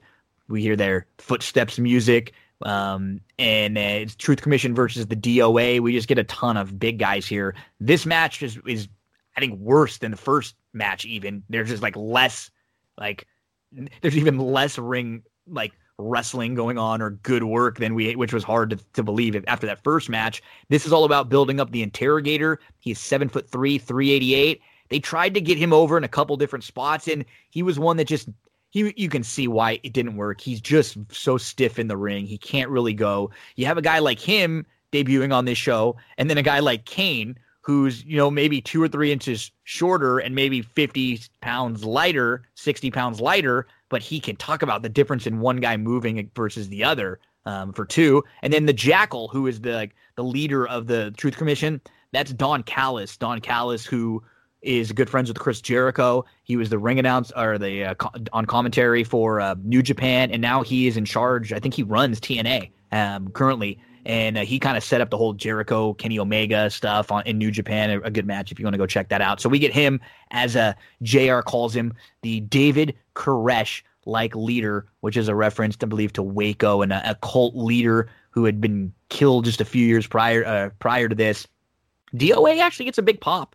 We're talking about, Crush, and we get the Harris brothers who end up showing up in WCW and TNA a few years later, and this is just not good, Andrew. The Jackal gets eliminated. He joins on commentary quickly. Bull Buchanan, he's on the Truth Commission. Remember Bull Buchanan? This is like sidewalk slam, trying to build the Interrogator. He picks up the win, and then the Jackal, before he leaves to go celebrate, he says, "I win Survivor Series," which I thought was just kind of funny. And they were like, "Well, you didn't really win," but he goes and celebrates. This one, I think altogether, the better thing about this match versus the opening match, Andrew, this one didn't even get the 10 minutes, so at least we didn't have to sit through quite as much. And that's precisely why I liked this match a little bit better than the opener. If you're going to suck very quickly. For shorter. That's precisely what this match did. Now, you had the Truth Commission, and it was apparent right away what the purpose of this match was, because JR on commentary, talking about Kurgan the Interrogator, says he is the most imposing force in many, many years. They were not subtle. This match was to give Kurgan as much shine as they possibly could. Truth Commission comes out. DOA comes out. They get a little bit of a pop for the motorcycles. But I never understood the point of riding out on the motorcycles if all you have to do is park them right back where the entranceway starts and then walk all the way down the aisle anyway. To me, that made absolutely no sense. They didn't get to ride him as fast as LOD did down in SummerSlam 92 either. They had to really ride those things down to the ring. Now, to be fair, they probably were on less substances than Hawk was. So that's true. Call that a wash. So here's what happens. Kurgan has one move. I will give him credit for this. He, I thought, had a really good sidewalk slam. Yeah. And that's one better move than some other Giants in the past have had. Giant Gonzalez had no moves. Kurgan had one move. Progress. The Jackal gets murdered really early here to a surprising pop. And that's a credit to Don Callis, who's a very good performer. He's a good talker, knows the basics of pro wrestling. He just was never going to be a wrestler because he was a fairly small dude. He wound up making the most out of what he had, and he's wound up being a very good promoter, a good talker, a good manager. More power to him. So he winds up going over to the commentary booth, and he tries like hell to get this match over. That's, it's a task where you're doomed to fail, but he tried his heart out on commentary to try to get his guys over, specifically Kurgan. The less said about the in-ring portion of this match, the better. JR has a couple of instances where he mixes up Sniper and Recon and mixes up the Harris brothers because in both instances, they look exactly alike. They're wearing the same thing. Nobody knows who is who. It's just a bad situation all the way around. The aim was to put Kurgan over. They did that, and thankfully they did that pretty quickly. Yeah, very quickly. I mean, it was just kind of a goofy match. Yeah, I think this was their only, not to interrupt, I think other than Kurgan getting in the Rumble, and then them in the Rumble, I think this is like their only pay-per-view. We don't even see them. Like they're done by like early 98. And justifiably so. Yep. You know, look, yeah, he's got one move. It's a sidewalk slam. But to be honest with you, I mean, I could sidewalk a slam a guy. I mean, you literally pick a guy up. He's parallel to the floor for 2 seconds, and then you just fall down. You know, I mean, that's all the move is. Somehow he puts away Crush with it. You know, Crush looks like he's in complete agony on the floor as he's getting pinned. Yeah, I mean, this is one of those gimmicks that just didn't work because the guy who looked like he was the indestructible force just couldn't wrestle. And, I mean, Vince gives big guys shots. We know this. He likes guys that look imposing. He likes guys that are big. And, he's going to throw a lot of them at the wall. Some of them are going to stick. He gave Glenn Jacobs quite a few opportunities as, Dr. Isaac Yankum and Fake Diesel, and they came up with the Kane thing and said, wow, this guy can wrestle a little bit, and it stuck. Kurgan, Interrogator, just did not stick. Thankfully this was faster and not as painful as the first match, but there's really not a whole lot else to say with what's going on here. Yeah, so the Interrogator ends up eliminating three guys in here. He eliminates Chains, then 8-Ball eliminates the Jackal real quick. Andrew mentioned he's out of there. The point is for him to get over onto commentary to try to get this match over. Let's see, Skull, Recon eliminates Skull eliminates Sniper. So we're down to Crush and the Interrogator. The Interrogator ends up winning, and he's the sole survivor, but never really. I mean, of all the guys they're trying to get over on this show, they have a damn good hit rate, and he's the one that we can just say really never makes it. He's just kind of becomes a background guy in the oddities, and he's just never really anything. But everyone else in the show that they try to build up, even though it's not a great show overall, they get the job done in most situations. So, those first two matches, which in my opinion, and I think everybody can agree, we're definitely the low spots on the show. We are done and on from them. And now we're getting the fans that are interviewed outside. This reminds me of SummerSlam '92. They were doing it with the Bulldog and with Brett. Who do you think's gonna win? Who do you like? And they would ask both sides. And we got, I think, a few more people that were saying Brett, but there were plenty in Canada that were on Sean's side or that thought Sean were gonna win, which I think was a little surprising. And then right afterwards, I think is someone wearing a Rey Mysterio mask in there? Is that a Mysterio mask or just like a general mask? It looked to me like a Mysterio mask, I thought, one of the fans. And then King says he doesn't know if today is Halloween. Have you seen the faces on these people here in Canada? Which I thought was a pretty good line. So, I mean, this was just getting some of the fans here to see Darren. This was quick, but the King had a good line here. I love, and I'll mention it later, I love the King and JR dynamic right here. It seems like they've really found their chemistry, and this is like I think they do a really good job all throughout the show. Yeah, they do. The quips that are in there, they have a lot of material to work with. The crowd gets pretty hot. The whole Canada-US theme. Jerry's got some good spots as well. We touched upon them. I know JR kind of hints at when they start the match between Brett and Sean, says like the smart money is that you'll never see this again, with an interesting line. Lawler had a good line where, I mean, we'll get into the stuff that goes on with Sean at the beginning of that match, but he says it's 20,500 and something against one. And it really is. I mean, it's crazy what's going on in that crowd, and we'll touch upon it. But yeah, you're right. They were both on point. I would say between the two of them working as a team, probably one of their better pay-per-views as a collective. I agree with that. And one of the good things about Lawler here is he's obnoxious, but not to the point where he's trying too hard. Completely agree. Lawler, in a lot of instances. Early, There were times he did the 100%. job, but there were times where he was just trying way too hard, and you can tell. Here it seems natural, and he gets in a number of pretty good lines. There was one segment where somebody won a dinner, and instead of picking him, picked Steve Austin. And I thought that was pretty darn good heel work on Lawler's part, acting all disappointed that the girl wouldn't pick him to go to dinner with. It was a pretty good night for him, and it was a good night for JR. It was one of those instances where the commentary added to the action rather than subtracted from it. And this was one of those times where Lawler started to find his groove. It was in between the trying way too hard point and the sexual pervert point where he would yell puppies every other sentence. So you're getting the sweet spot with Lawler here. There's this all throughout the night, and I think you can feel it from the announcers, and I think that even helps like keep them on top of their game. There's this weird, nervous kind of like anxiety energy throughout the building, you know, because a lot of people don't know what the hell's going to happen.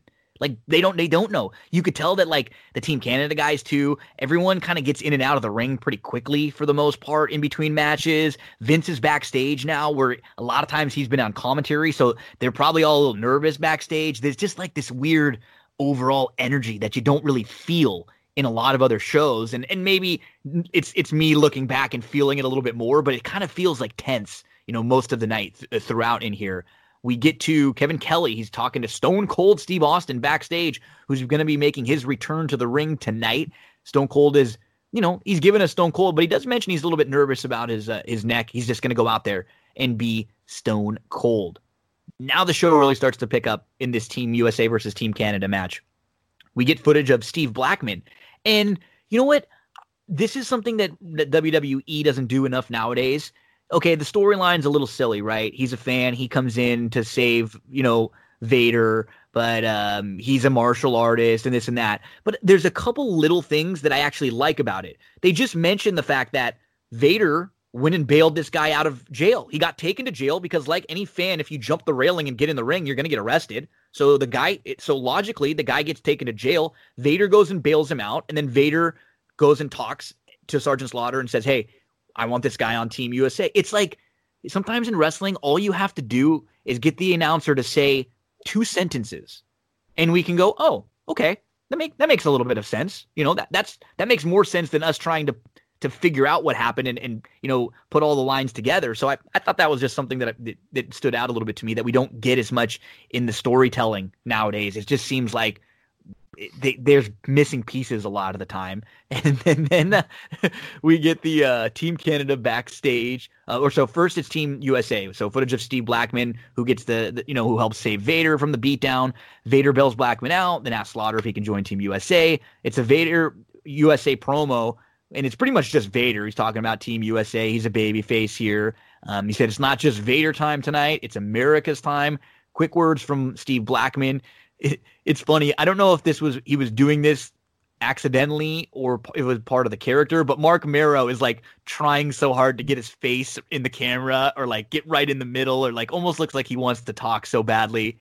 And then we get the Kurt Angle music. And here comes Team USA. Huge pop for Sable. And Goldust has the FU on his face paint, which means Forever Unchained. So we get this, and then the other backstage promo, and then I'll let you guys comment on that before we get into the match. So it's Team Canada backstage. Bulldog's talking, and then Doug Furnas gets on the mic, and he badmouths America. Again, it's just simple, right? He says, "I left America." And it's just, okay, now we get this is a guy who is an American and he doesn't like America. We can kind of understand that Neidhart, his family's there, so he's more of a Canada guy, and Bulldog, obviously, in the family too. So it kind of makes sense, even though all these guys, 3 of them aren't from Canada. It's just little things about at least giving me more to the story, which I like. And we get, JR, as I just mentioned, this to me too, and this was the point that I kind of figured it out. This is the best that he's ever been, JR too. And Andrew, you hit it on King, because we get the background stuff like we used to with JR, but not overkill.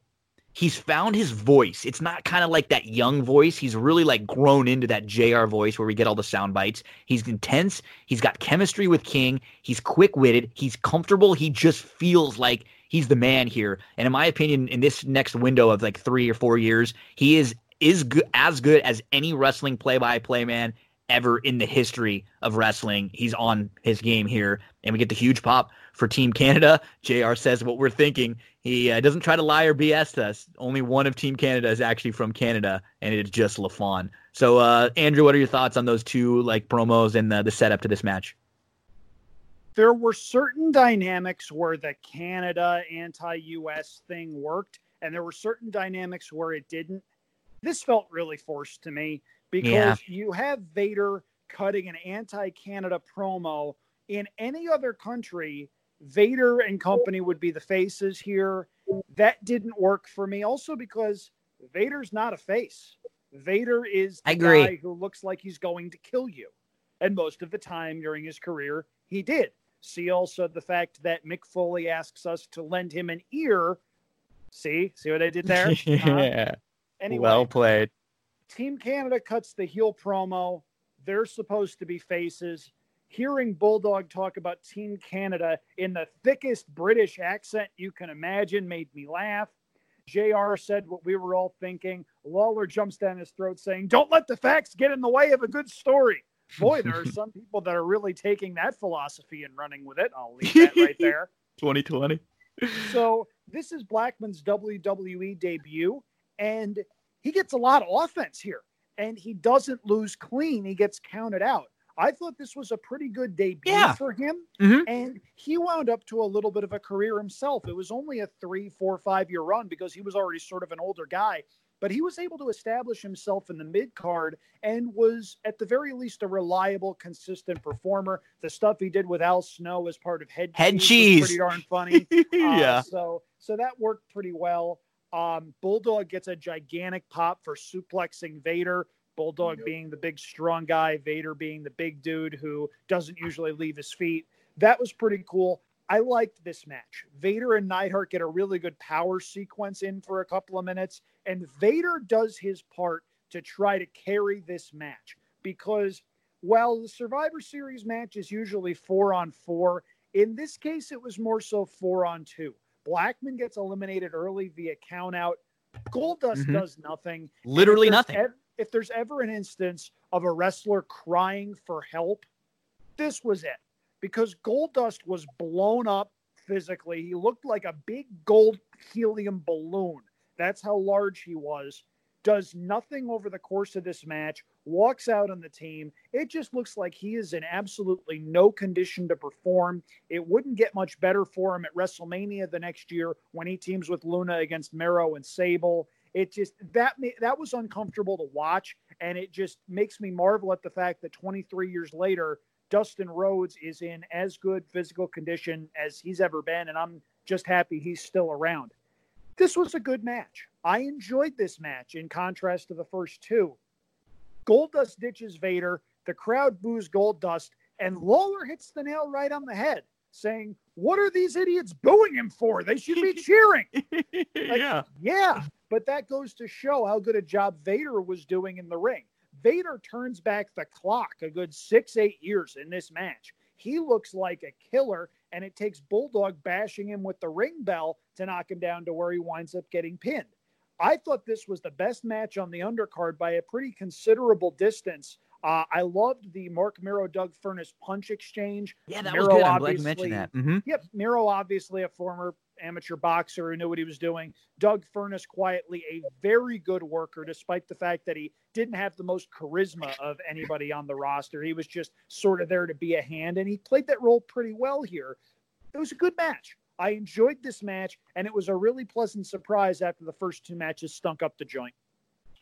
Yeah, the in-ring action I enjoyed. For a lot of the things that Andrew said, I made a note that I thought this is probably one of the best, matches that Vader had in WWE. I thought it looked like superhuman Vader that we knew from 1990, 1991 in WCW, which was really cool.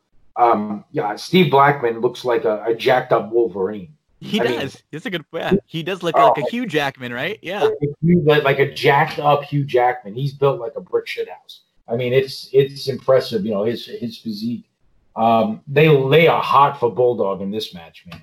I mean, every time he tags in, you get a pop, any kind of a big move. He looks like he's setting up, to hit the running power slam at one point, and the place comes unglued for it. It's the in-ring action is good. I agree with Andrew that a lot of this felt forced. It kind of felt to me like, all right, well, we got the whole Brett thing going on behind the scenes, and he doesn't want to lose in Canada, and let's have a match of Canada versus the U.S. Well, okay, who are we going to put on? Who are we going to put on Team Canada? Then you put the team together, and it's like, all right, well, 3 of these guys aren't from Canada, so we got to have one guy cut a promo and say how much he hates the U.S. Well, Anvil we can get by a little bit because he's in the Hart Foundation. Let's play Brett's music for them. That'll make it real Canadian. Yeah. Even though Bulldog's British, and it's a year before Kurt Angle, makes an appearance in WWE, but they got Kurt Angle's music for Team USA, which is just kind of thrown together. So a lot of that does feel forced. I get what they were trying to do. For me, the story was, a 4 out of 10. The match was, 6.5 out of 10. I thought it was, above average to good. And I would agree, probably the best match on the undercard. If we just got if this was Owen and Pillman obviously was hurt, and like that Canadian Stampede match earlier in the year, which was a show that we'll talk about one time, which the crowd is hot, and we got Brett on that, or if Owen's not involved in the IC title and Owen's on the match, and there's nothing against Furnas and LaFon, I think they're both great workers, like they're super underrated as a tag team, but yeah, there was just. They help the ring work out a little bit, and they help, selling and bumping around for Vader, but they don't help the storyline. So I guess you get a little and you give a little when it comes to that. So you hit it too. Crowd is insane for Bulldog. I mean, and he seems to really be amped by that too, that the crowd is so into him. He seems like he's really on point. Like Vader really stood out, and then right behind that, it was Bulldog that seemed like he had a little bounce in his step. He actually hits, that suplex that you mentioned. He hits like a Randy Orton turning like power slam, like a quick catch and turn with Vader off the ropes, which is a lot of Vader in that too, and that was a great spot. JR says Blackman is a trained martial artist, which I thought was funny because right as he said that, he hits like a drop kick. So then JR's got to cover himself, and he's like, but he's picked up some of that catch as can style real quickly. So the crowd multiple times chanting for Sable. Blackman gets counted out. Then it's that fun spot that Andrew mentioned between Anvil and Vader. A few shoulder tackles, and then Vader eliminates Anvil. Vader gets a splash on LaFon, eliminates him. Now it's 3-on-2 with the USA having the advantage. But Vader, Vader with his second elimination. Miro comes in. He looks really good, as I think Andrew pointed out too. Impressive punches. Then he's counted. Then he gets countered and he gets pinned. Vader comes back in again. So he is just unbelievable in this match. He's almost in it the entire time. Goldust doesn't even get in the ring. Again, the crowd chants Sable. Furnas hits an over-the-head suplex on Vader. Then a Hurricane Rana, which were pretty sweet. Vader smacks Goldust, tosses him into the ring. Goldust just walks out. Into the ring, ducks down, rolls out, walks out. He gets counted out. And now it's Vader. He's down to the only man left for the USA, and it's against Furnas and the Bulldog.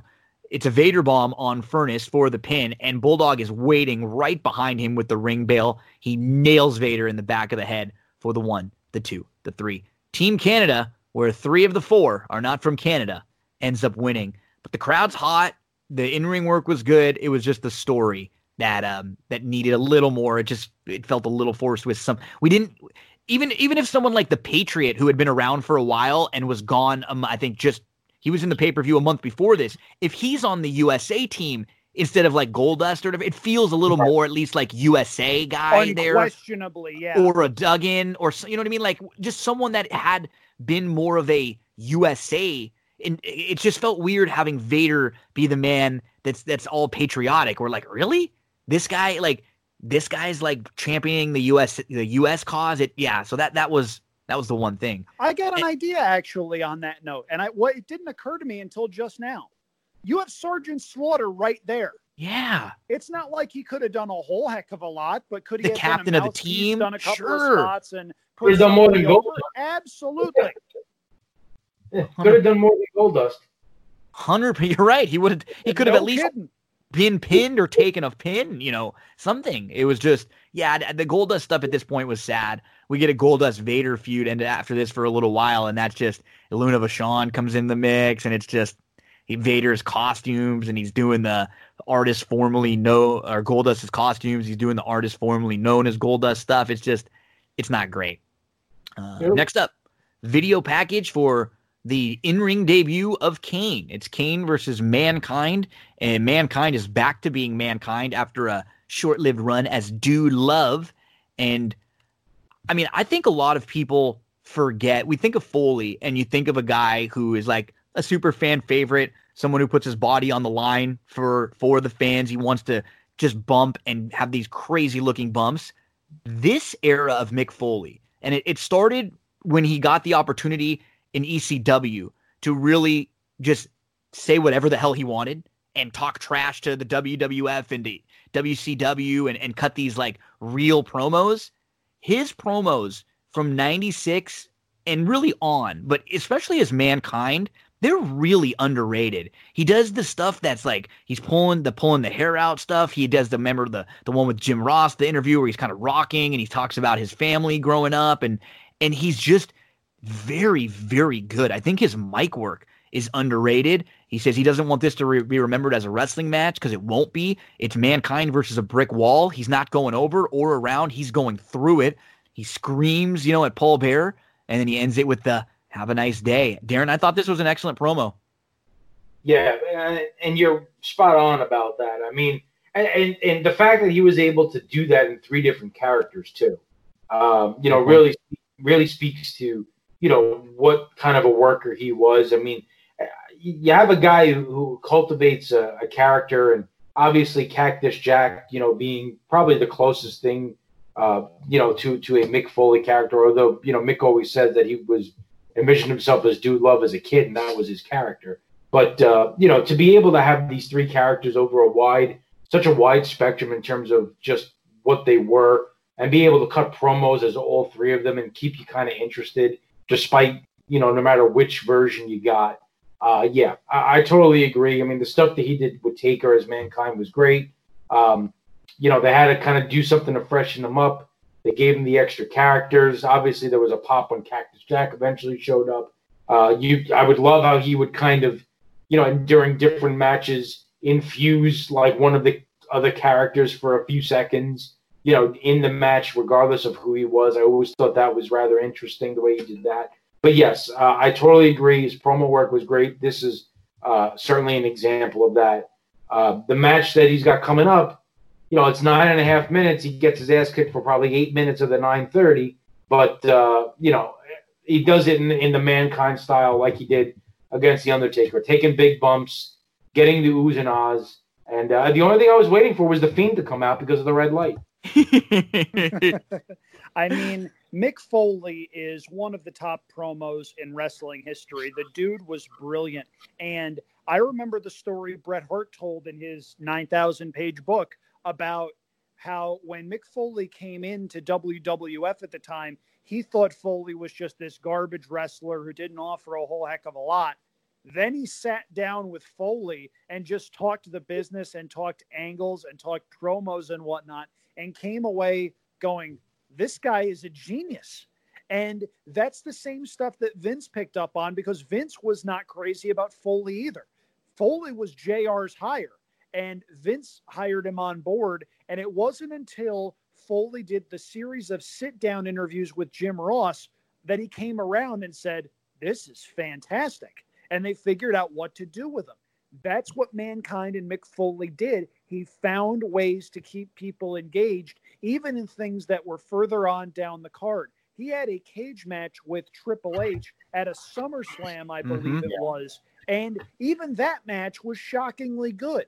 He would just find these little things to pick up on where he'd take the ball and run with it. And that's one of the many reasons that we love the guy so much. The other, of course, being that the guy would literally kill himself for the entertainment of the fans. And he came pretty darn close on a number of occasions. Not necessarily this one, although there were a number of big bumps in the Kane match, but He did everything he could to get Kane over as a monster. Kane didn't need a whole lot of help doing that, but Foley pushed him over the finish line.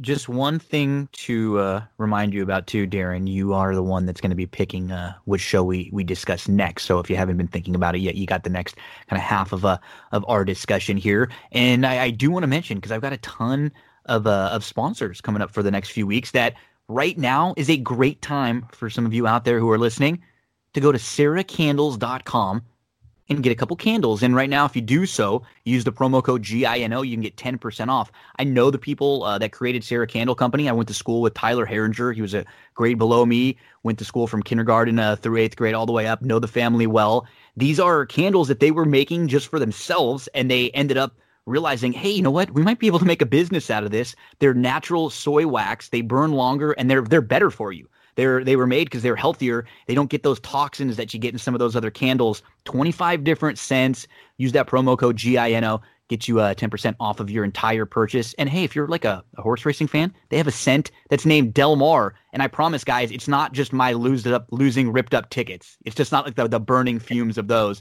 It's actually a good smelling candle. So check out my friends at sarahcandles.com. That's CERA candles.com. Time for Kane's official WWF debut. And I mean, this was, I think with the red light, it's like we've seen when they've done things like this, as you mentioned, The Fiend. It's something that I never mind when they have an idea, they execute the idea, and it doesn't really work, and then they move away from it. I'm fine with trying things, right? Try things. Some things work, some things don't. If it doesn't, you just say, hey, this was something that looked better on the drawing board when we chalked it up. And I think the red light, it's a little too much. It's fine in a squash match, but if you're going to be going in a match like this, it's almost 10 minutes with Foley and with Mankind, I think you want the regular lighting. Mankind attacks him Kane before he gets to the ring. Remember, a lot of this story too is about how Mankind was with Paul Bearer for a while. He was Paul Bearer's guy for about a year in his charge against The Undertaker in matches where he actually beats The Undertaker. He gets a main event, title match against Shawn Michaels in a really good match that he has at an In Your House where they have just a great, like 4.5-star match. And the one thing we notice about, Mick in this match is, Mankind, every bump he takes is just so much more devastating in his attempt to get Kane over, sell his character, and entertain us. It's just way more than anybody else would do in the same moves, in the same bumps, in the same way trying to get someone over. Kane tosses Foley into the steps early on. Mick is just making him look great. It's the red lighting, as Darren mentioned. It's like a horror movie. And Mankind does that awesome clothesline where he hits the clothesline and he goes over the top with you, like the double clothesline. Kane continues to nail him with the steps, and then things start to slow down a little bit because we can tell Kane's still green. He's learning. This is the very beginning of the Kane character, and there's just lots of little things they try and do for him to make him seem like The Undertaker, which I like. The sitting up, the little landing on his feet, little touches that show, oh, he's like his brother. Look, his brother does that, so of course Kane's going to do that too, which I kind of like. Just little things they did. They did a hell of a job with this Kane character, with this story. Darren, I know you mentioned it before in previous shows that we talked about. They had been building this guy for a while. He came in, they made him look like a monster, and this wasn't the Giant Gonzalez. This wasn't the Kamala that you bring in to face The Undertaker, or the fake Undertaker, or any of the guys that they lined up. Can I do it? Please do it. Please do it. He's a big guy that can move. Dun, dun, dun. Shot. They did one of the best jobs ever with characters with Kane. We think about The Undertaker, but I mean, he is on that short list of, this was a cartoony, goofy character when you think about it, but we all we took him very seriously throughout his entire career. I think in terms of creative and the ideas that they came up with over the course of the last 30 some odd years, I think the Kane character and what it represented was one of their best ideas of all time. It really was. Yeah.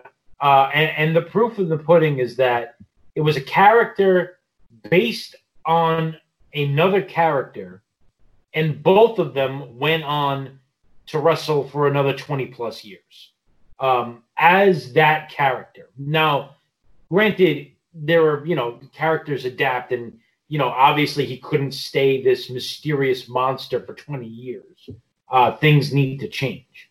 But Kane, Corporate Kane, Big Red Machine, whatever you want to call it, continued, as did The Undertaker. I love some of the stuff. Number one, the early Kane look was my favorite look. That one sleeve outfit. The mask I thought was, I love this original mask of Kane. It kind of has that, Mike Myers kind of like insane looking thing where you can kind of, it's like flat face with a little sliver of a mouth. I love the, like, when Mankind comes in and he starts like tilting his head to the side, like some kind of like a, sick, diluted monster. You could tell he definitely did his homework watching horror movies and taking little things from different characters in horror movies and putting them all together. And then you're right. I mean, some of the sells, that bump that he takes where Kane just kind of hops on the apron and throws him off the top rope down to the floor with, the thud that you hear there. That's a serious bump that he took there. It was a cool spot for Kane. This served the purpose of building up Kane as a potential monster. I was infatuated with him when he first came out. But, yeah, I mean, all kidding aside, in my opinion, one of the best ideas / characters that, WWE has had in the last quarter of a century. How many times has WWE tried and failed to do a second version of a popular character in any form? You have Lex Luger being the American hero after Hulk Hogan. That's just one example. There's a whole bunch of other ones. The tag teams, you know what I mean? Yeah. Like the recreations, anytime they put the word new, in front of a team that wasn't New Age Outlaws, the new Blackjack, the new Rock, like how many, exactly. And this was a home run with Kane. Yeah. I mean, anytime they tried to pigeonhole somebody into the Legion of Doom, my goodness. Mm-hmm. But seconding Darren's point, Kane just plain worked. They gave Glenn Jacobs a lot of time to find himself, and in this role, he nailed it. Mankind helped in this match. He took a number of really sick bumps. The Spanish announce table goes bye-bye, as it was prone to do in the late 1990s every show. The one bump I wasn't crazy about, that unprotected chair shot to the head, knowing what we know now, oh, man. This was not a terrific match, though, in all seriousness. But as far as the storytelling and doing the job of putting Kane over as a monster by putting him over a guy The Undertaker had feuded with for a large part of 96 and 97, it checked the box. Yeah, I think there's a point. It's not like a terrific match, but it did what it's supposed to do, and it was never supposed to be a terrific match. It's supposed to be, as Mankind mentions it in his promo, I don't want anybody to think of this as a wrestling match. I want you to think of this as a fight. At one point early on, he gets the advantage for a while. Foley does. He tosses Kane into the steps. Then he uses the chair. He hits a pile driver, and he signals for the mandible claw. And at this point, Kane's down for like a minute in the ring, a while, because he goes and puts the mandible claw on Paul Bearer, who sells it. And then Kane sits up. He ends up attacking Mankind from behind. And that's when he hits that from the apron, which is kind of like a choke slam push. He chokes him and then pushes him, and Foley just leaps, goes through the Spanish announce table. I mean, that thing's like 6-8 feet away from where they are. It's not just like right there. Nasty bump. Somehow he actually gets back and has the advantage for a little while. He hits the DDT on the floor. He crawls to the ring. He hits the elbow off the apron on Kane. He only has a few minutes of offense throughout the match, as Darren mentioned, but the spots are good, and he actually makes his offense look like it means a lot, and it does impact Kane a little bit. This isn't completely a squash. They want to make sure that, because they've built Mankind in this Foley character for a while, so they want to make sure that, getting over him does take work, which we've seen with The Undertaker. Foley gets caught up on the top ropes. He gets slammed by Kane onto the floor outside the ring, and then Kane hits a tombstone pile driver for the win. Yeah, I did what we needed to do. We get the start of Kane, and he's going to be someone that, and one of the shows you've mentioned this, Andrew, if you find someone who says a bad word about Kane, it'll be the first time I've ever heard it. Yeah. Because, I mean, from CM Punk to Bret Hart, you hear everybody say really positive things about him. Yeah, people say it. Working with Kane, working with Glenn was like a night off. The guy got the business. He wasn't necessarily the best in-ring worker, but he was always willing to listen to guys who were in the ring with him, and he always had a mind for what would get over. He would do the little tweaks to the Kane character, and things that shouldn't have necessarily gotten over got over huge. I'm not going to go into the couples therapy thing that he did with Daniel Bryan. Oh, that was great. Team Hell No. Yeah. That was a high point in this podcast when I reenacted that promo. I have to tell you, if you're ever doing a greatest hits montage of any of our shows, that's got to be on there. Yep. But kidding aside, Glenn Jacobs was a heck of a performer, sharp guy. He's now in politics. He's the mayor of a town in Tennessee. Good for him. And it's a case where this was a guy who, it took a while, but once he found something that worked, they were off to the races with him. So we will get to the next interview now. This Darren, wasn't this weird? Just kind of like on the show, like knowing. So we get an interview where Michael Cole interviews Vince McMahon and Sergeant Slaughter backstage.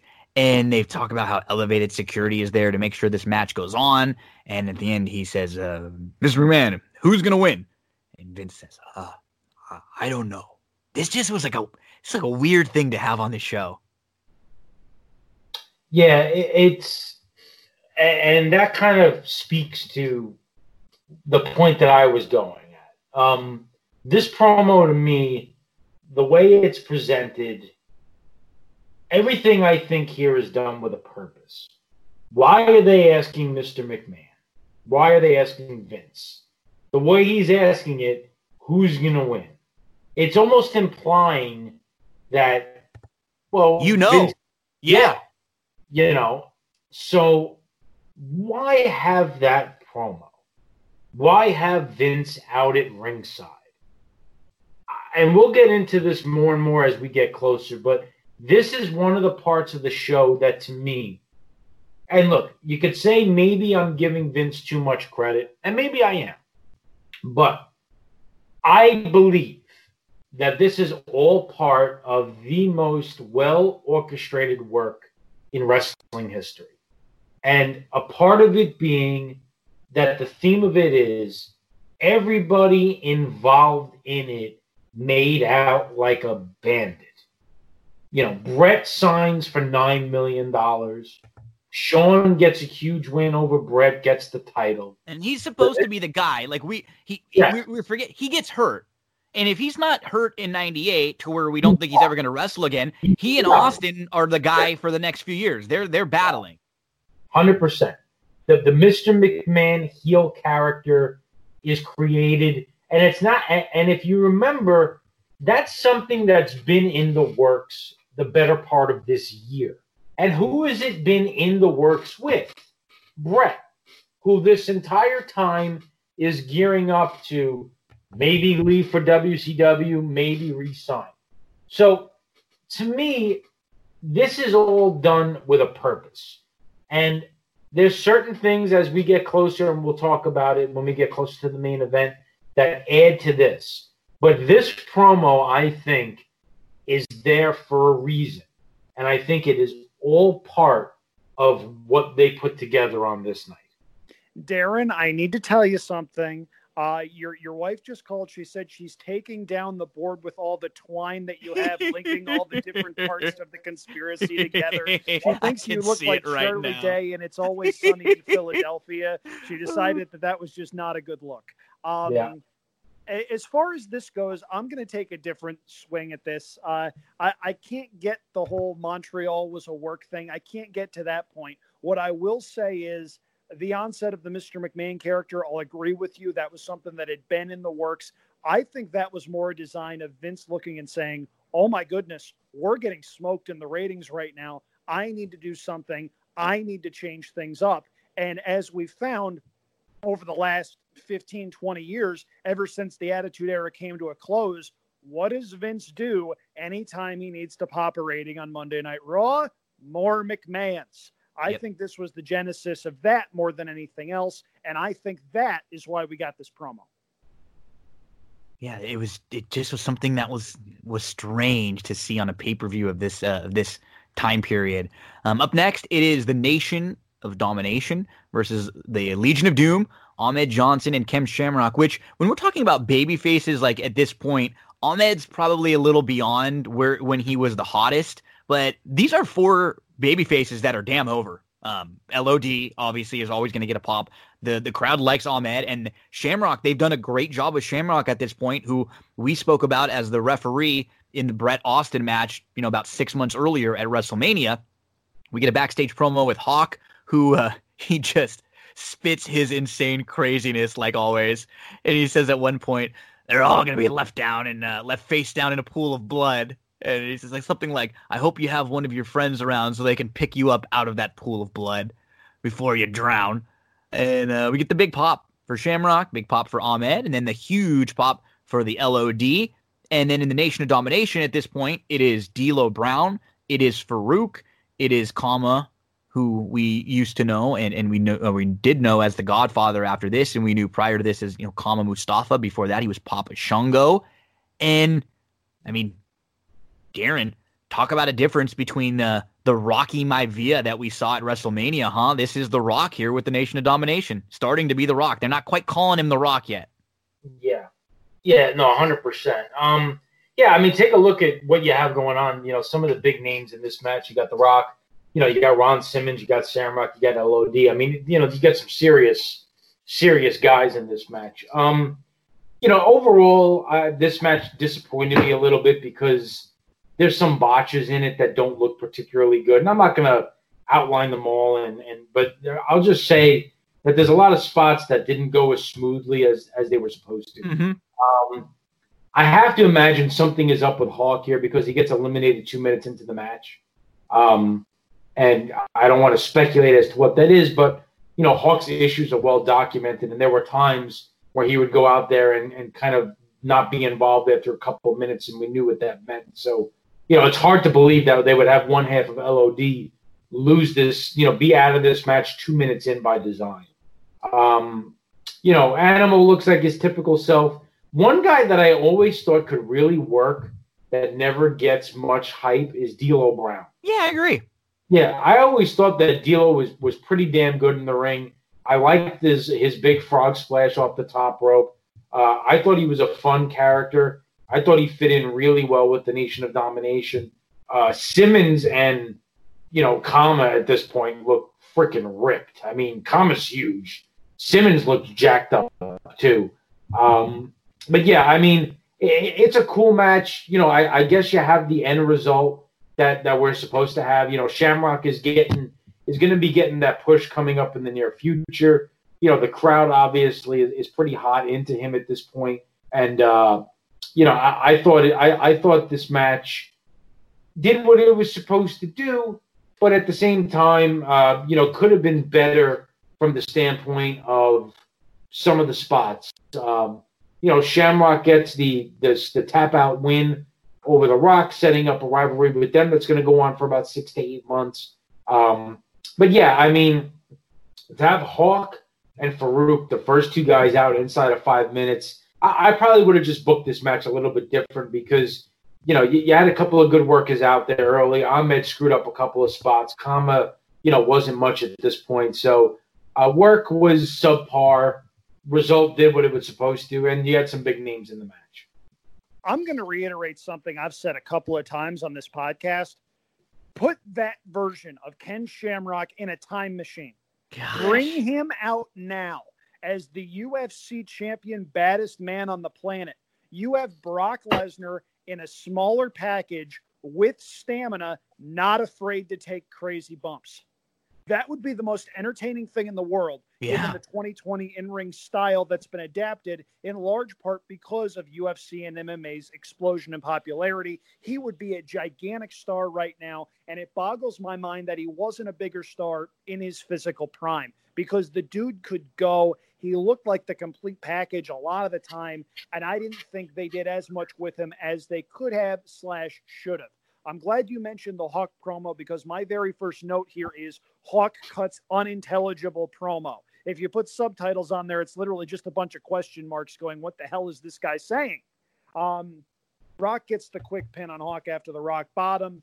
Ahmed Johnson, a guy that looked like $1 million right up until the bell rang, just cannot sell anything. No. And he's in a position where he's going up against bigger guys who, if the other guy isn't selling, they're going to look like crap. So as a result, the other guys looked like crap. However, the worst thing involving Ahmed Johnson was not his fault. He gets pinned, has his feet held down in front this of was 3 horrible. or 4 referees. This is just no terrible. one calls it. This The ref is awful. literally battling with Farouk to get him off of the pin. And it's like, why does this pin go through? And JR and King mentioned this a few times. Like, in all the kayfabe sense, there is some horrendous refereeing going on here. And that's kind of, I think, what they feel like they miss a lot of spots in that sense throughout the night. Yeah, and that was bad. New Age Outlaws running with the shoulder pads that they stole from the LOD. They get Animal counted out. From a storytelling perspective, I thought that was fine. My big beef with the end sequence of this match, and I thought the last 5 minutes of this match almost saved the match entirely. I've got one problem. Shamrock is in there with D'Lo and The Rock. D'Lo's begging for the ability to tag out so Rock can come in. D'Lo tags out. They do a double team. Shamrock knocks them both over. Rock bails to the floor. Shamrock puts the ankle lock on D'Lo. He's not the legal man. Not the legal man. Yep. And D'Lo taps. Now, the segment with Shamrock and The Rock was pretty good. I I'm agree. not going to say it was great, but it was pretty good. Rock was still trying to find himself in the ring. He does the people's elbow to no reaction. Pretty stark contrast to what would happen in just a couple of years. Rock taps to the ankle lock after that sequence. Shamrock looks like a killer. So mission accomplished there. This, though, as I'll agree with Darren on, was a match that could have been significantly better than it was. Yep. The quick run through. Hawk's out of there early, nailed from behind, and then he gets the rock bottom. Ahmed eliminates Farouk with that Pearl Rubber plunge, so it's 3-on-3, and then Farouk holds down Ahmed's feet from the outside the ring, and that horrible spot with the refs where they're trying to stop him, and they still just let this go. Horrible officiating. And then that's when that weird random echo sound comes in, and King blames it on Kevin Dunn, and JR says it's Kane. Animal eliminates Kama. It's down to 2-on-2. Animal gets eliminated, and so it's down to Rocky and D'Lo versus Ken Shamrock. He hits a nice belly-to-belly on D'Lo, puts him in the ankle lock. He taps out. Rock nail. This is another thing that bothers me in some spots, and it's like Hebner, bless him, we know the name. When you watch him refereeing a lot of these matches, it's like, okay, I don't know who creates or comes up with the spot here, but Shamrock is facing Hebner. He's right facing Hebner, and Hebner's facing in front of him. So they're like, front to back. And then right behind them, Rock comes up and hits Shamrock in the back with a chair. It's like, okay, even if you don't see this, there is no way in hell you're not hearing this. You're literally to the point where Shamrock almost got hit into you by this chair. You have to have heard this chair. Just another kayfabe thing that's just like, okay, another missed spot. So there's, 4 or 5 things in this match alone that could have been a little cleaner and probably makes this match better as a whole. And ends up maybe 5 or 6 minutes of a little nice mini match between The Rock and Shamrock. And this is probably when they looked at these two guys and went, you know what, this is a feud. These guys have some chemistry. This could be the start of something. And I think, again, I feel completely similar with both of you guys. Match that could have been better. The crowd was pretty hot for this, though, and I think they really did the job with both of these two guys, putting them over. Even in defeat, Rock still looks good. He has a good little 5-minute sequence, a couple near falls, a nice DDT. He's getting in better shape physically now. He's getting some of those Rocky sucks chants, and he's just playing good heel. And then Suplex Machine, Ken Shamrock, before we got Suplex City, Brock Lesnar, he's dropping suplexes all over the place. All in all, the end picked it up, just as Andrew said. Decent, not quite as good as the other elimination match, but definitely better than the first two that we saw. And we got 2, future stars. It's just a bummer that I think we talked about this too. There felt like there were 2 points where they really missed the boat on Shamrock. I think at WrestleMania, 14 in '98, when he has the match against The Rock, and they take the title away from him right there. And then when he turns heel. Yep. And I think those are the two things that really just killed him, because he was great as that snap. The crowd loved to root for him. And as soon as he went heel and he was involved in the corporation, and then they tried to turn him back, and he was just never the same. And I think those two things, and we can like pinpoint parts in people's careers where they always say like wins and losses don't matter, but doesn't it feel like with him or with the Luger winning in 93 SummerSlam against Yokozuna, it sure as hell feels like those wins would have mattered. Back then, I would argue wins and losses mattered a heck of a lot more than they do now. Because back then, you were legitimately building up guys. Now, WWE's prime objective is building up their brand, which is a completely different animal and a different beast. So back then, absolutely wins and losses mattered. The heel turn didn't make sense to me at the time. And looking back, it certainly looks like they missed the boat with him winning the IC title at WrestleMania. That should have been his moment. I get why they kept the title on The Rock, and it's tough to really make a justification for, Rock should have put Shamrock over. You're right. Given that Rock became the megastar that he was, but he wasn't there yet. He was still formulating himself. And if you really wanted to put the title back on The Rock, you could have done so at the pay-per-view the next month or on Raw the next night, for goodness sake. Nobody would have noticed. Nobody would have cared. People would have remembered Ken Shamrock holding the belt up high at WrestleMania. Yeah, they're and then after this, like the way they build up Shamrock, Darren, he's facing Shawn Michaels at the next pay-per-view the next month in the main event for the title. Yeah, I mean, he was a guy that they had big designs on, that got big reactions, and sometimes your eyes get bigger than your stomach, and things start to move a little bit faster than you want them to move. And you end up making mistakes. And unfortunately, that's kind of what happened with Shamrock. I agree. You take Shamrock and you fast forward 20 years, the star that he could be today, forget about it. Because for all the reasons that Andrew said, and we've highlighted them a few times on this show in the past. But yeah, it is unfortunate that they didn't really capitalize on what they had. They knew what they had, and you could tell. You could tell right away. They knew right away because they put him. They jolt him right into a main. And it was funny. Like I remember not thinking at this time, like I don't think he's gonna. But the way he was built up, you're going. I mean, maybe he's got a shot to beat Shawn. Like you're thinking that they're making you believe this with how they're selling you on him and how they're putting him over. So they did a hell of a good job in 6 months from him being the special guest referee to he's main eventing the pay-per-view at the end of the year. Yeah, but I mean, if you think about it, and I won't say that they do this, at a chronic pace where they screw stuff up, but there's quite a long list of guys that you can say they knew that they had something big, and they went in a direction that they screwed it up. Sometimes they get it back. The Rock being a prime example of that. Obviously they saw charisma, they saw a good worker, they saw a guy that could talk on the mic, they saw a guy that had a great look. They said, okay, this is a potential star. Let's make him Hulk Hogan. Yes, screwed him up from the beginning. Shamrock, a lot of the attributes that they saw, that they liked, the pops that this guy got, and screwed it up. Fast forward to today, Roman Reigns, monster-looking guy, got massive pops with the Shield. I mean, you remember his first Royal Rumble and he was throwing everybody out. The place was going nuts. Yep. When he was in the final two against Batista, everybody in that arena was behind Roman. The Survivor Series where Roman eliminated the entire team by himself, the place went nuts. But they screwed it up. So there's a pretty good history of having these big stars and them not knowing exactly what to do with them. And unfortunately, Shamrock falls into that category. Okay, now we get to the big two matches on the show.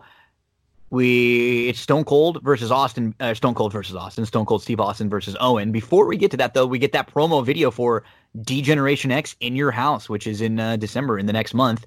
And we get the build-up package for the Stone Cold versus Owen. This is Austin's first match since SummerSlam. And they actually start with the buildup of Austin back to King of the Ring 1996 when he really became, Stone Cold Austin 316. They show Mania 13, his battles with the Hart Foundation all through 97. And I don't know about you guys, but I remember watching this live and being very shocked that Stone Cold was wrestling at this point. Like, I thought when he had that injury, he was going to be out for a long time. And I think we'll get to the match. It's not really much, honestly. It's a 4-minute match. There's a lot of stalling that goes on before. I think the one major thing I take out of this match, though, Andrew, is that they were trying to play it very, very safe with Stone Cold, with Austin. They were not having him bump a lot. They were teasing the pile driver a few times, which is what they needed. This was a weird match, though, to have in Canada for his comeback, because the crowd loved Austin so much. They didn't want to hate Austin, but they love Owen to the point where they're actually chanting at one point to break his neck. So that's the only thing I thought was a little bit weird. Maybe they could have had a better place for Austin to make his return. Honestly, when it's on the calendar, there's nothing they can do about it. It's still fine, and there's a lot of energy into it here. But if he's coming out at Madison Square Garden for his first match back, the crowd is absolutely insane. Yeah, but if they had waited any longer, they might have missed out on the opportunity to Great create point, yeah. some You momentum. can't wait. It's easy to hindsight is 2020, you know what I mean? It's easy to go back and say, well, they could have made this a little bit better. But yeah, no. Yeah, and especially with the fact that 6 months later, he's getting his hand raised at WrestleMania and is the new face of the company. They needed every inch of runway they could get to that point, and this certainly helped. The match. I got to tell you guys, maybe I'm just overly sensitive. Seeing that pile driver from SummerSlam just makes me queasy, because really you cringy. know how close Austin was to never being able to, let alone wrestle again, walk again. I mean, that's downright scary. And the fact that it came at the hands of Owen Hart, Owen, up until this point, was considered one of the safest workers that you could potentially have a match with. One of the guys where if you were in the ring with him, it was a night off. It's just, it's sad on a number of levels. And you could tell Owen was never really comfortable with the whole Owen 316 says, I just broke your neck thing. And it makes sense, because think about it. If your reputation is as a very safe worker, a guy that does things the right way, and something you just did almost broke the neck of one of the biggest stars in the company, let's run with it and sell some t-shirts. Yeah. No, that's not natural at all whatsoever. And it wound up being a situation where I felt bad for a lot of people involved, because Austin clearly was not ready to be back there mentally, maybe not physically either. He'd get there, thankfully, and we'd wind up with a really good WrestleMania match against HBK, but he wasn't there at this point. The crowd does do the break his neck chant. That's awkward. The commentary team, however, has a couple of really good lines. I believe it was JR who said, Neidhart doesn't know where he is. That's nothing revolutionary. He usually doesn't. Lawler says that Owen's opening up a can of Hall ass as he walks back up the aisleway. The one spot in the match I did like was Owen grabs a camera cord outside the ring. He starts choking Austin, and he dares the referee to disqualify him, because then, of course, he'd leave with his title. I thought that was actually a pretty creative spot, but they get back in the ring, and it's very clear they're under strict instruction. Go out there for 4 minutes and then go home, because Austin hits the kick wham stunner with very little in the way of lead up to it. Austin wins the match. Austin wins the title. And that's really it as far as Owen near the main event is concerned, unfortunately. This was Owen's last time really up this high on the card. After the Montreal screw job, he sort of got relegated into doing other things. Well, because they had that little time, Andrew, where it looked like I honestly thought they were going to let Owen win the title for like a night and then lose it back, because they had him as that Black Heart. And they were billing him. They let him have a little feud with Shawn, and it felt like he was going to win the title. He had a match or two, and then you're completely right. He's in the Nation of Domination not long after, and then he's back to the Blue Blazer. I did like some of the stuff they did with him as a tag team with Jarrett. They actually had some pretty good chemistry, but you're right. He's never even in some kind of an actual feud towards like the top of the middle part of the card. It's just, it's unfortunate. Yeah, and it's one of those situations where, Austin wins the Intercontinental title. You put a bow on that storyline, and it winds up rocketing Austin up near the top of the card as one of the company's top acts, and then eventually winds up being the guy. So, again, it's a case where you check the box as far as what they were trying to accomplish, but that doesn't mean it was pretty getting there. Yeah, it's a match that they wanted to have. They wanted to make sure that the fans didn't forget about Austin. Because on this pay-per-view was going to be a huge moment between Bret and Shawn, and they probably thought it was important that Austin be on that card. Mm-hmm. Because they obviously had grand designs for him going forward. Look, looking this through the eyes of a 37-year-old who understands things more now than I did at 14, you could see what they did here. The protecting of Austin and what the goal was, for this match. I agree. I made a note on the disqualifying me thing that Owen was doing outside. I thought that was a neat spot.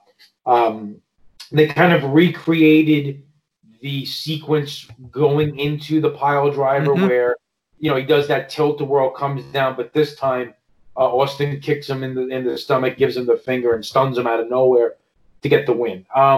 So I thought that was kind of cool. But even in that sequence, when they're doing that tilt-a-whirl thing, you could see that they're being very careful. And they should be, obviously. They're protecting Steve. They obviously don't want anything to happen to him. I mean, the match is only 4 minutes long. There's really not a whole lot you could say about it. It is what it is. It does what it's supposed to do. And it is unfortunate that this is pretty much it for Owen at this point of a card because, look, we know how good he was.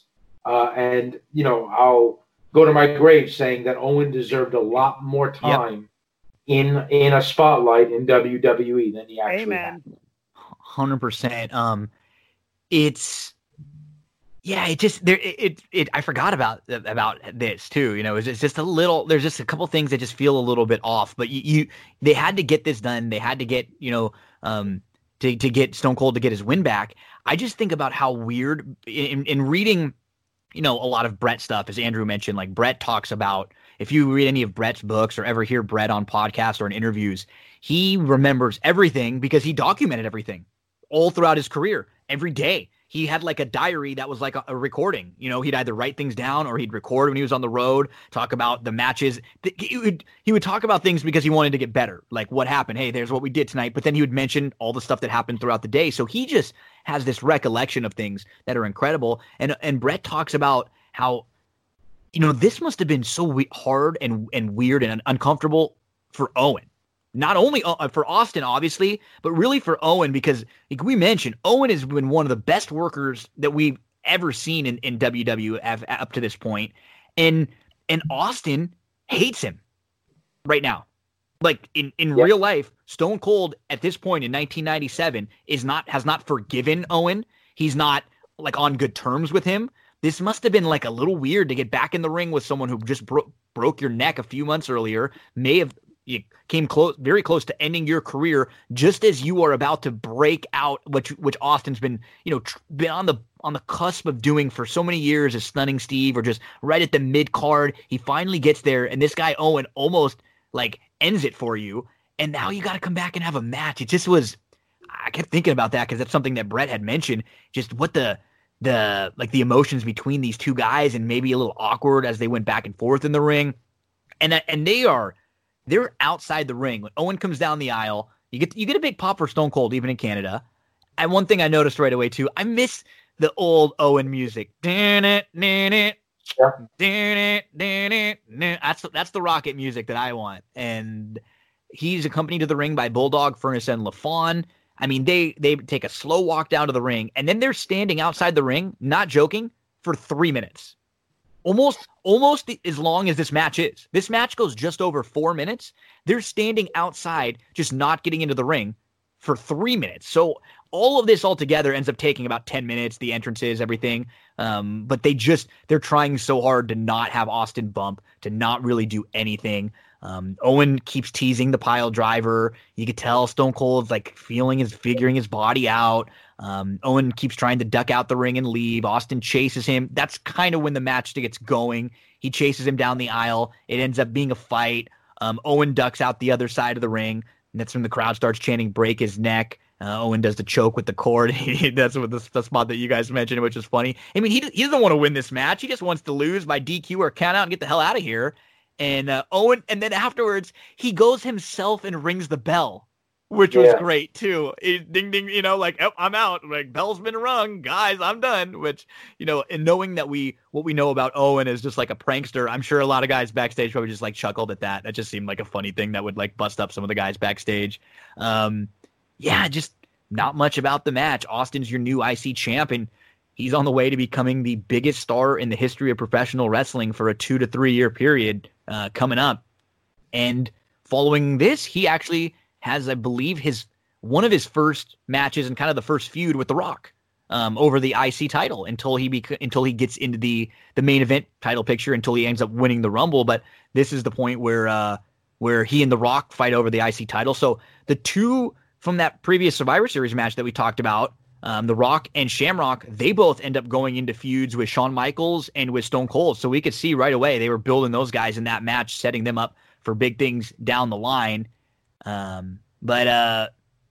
It's the starting off point for Stone Cold Steve Austin after that, the first starting off point. We never thought, I honestly remember for a few months wondering if he was ever going to wrestle again. Like, it never sounded good. And I remember thinking as a kid too, like, knowing this wasn't storyline, knowing the guy was really hurt, like this wasn't some guy that they said he's out for a while because earthquake sat on Hulk Hogan's chest. And, this wasn't one of those. We knew he was really hurt. He was really back. So Stone Cold Steve Austin on the way. Okay, here we go. It is time for the Montreal screw job. Shawn Michaels versus Bret Hart.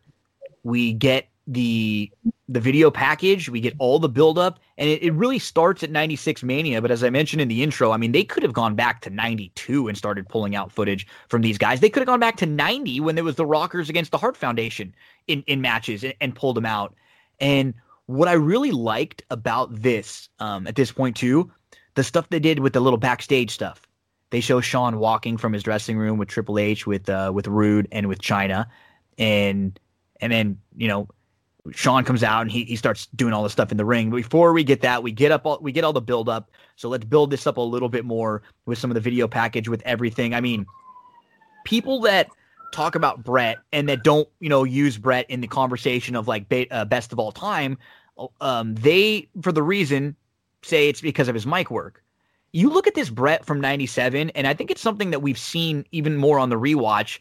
93 King of the Ring may not have been a great show for him, like, with some of his promos, but for the most part, he always gets the point across.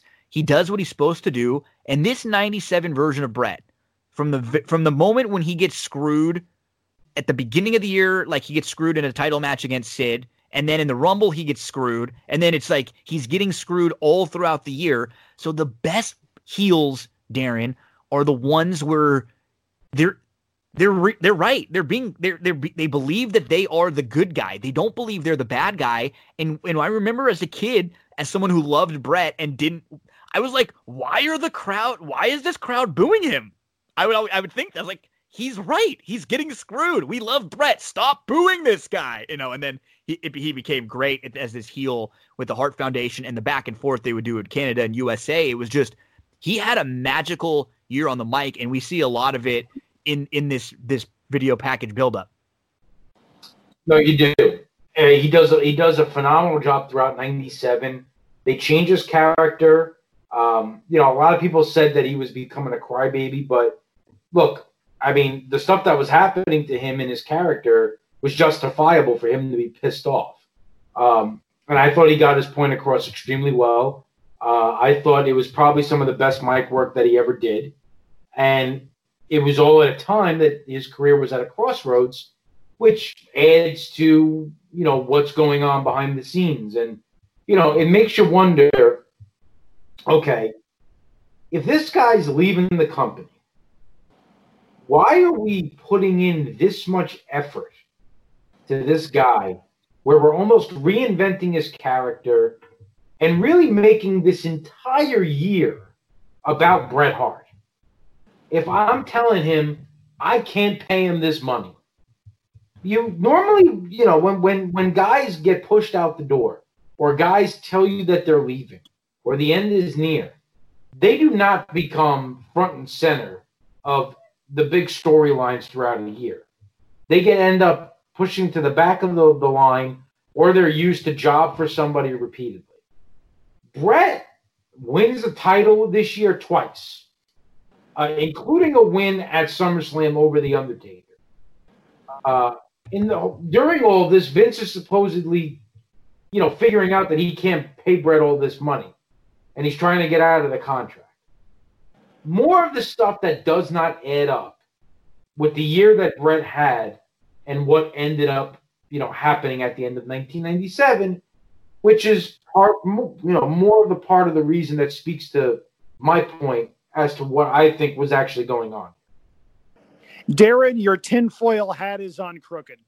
Just no, kidding aside here, such a good video package. I've said this a couple of times. We didn't know what was storyline and what was real. And that was some of the really terrific stuff that Bret was doing on the mic, because as both Gino and Darren have attested, stuff he was saying made sense. And it goes back to one of the great theories about heel work by Michael Hayes. A heel always believes he is right.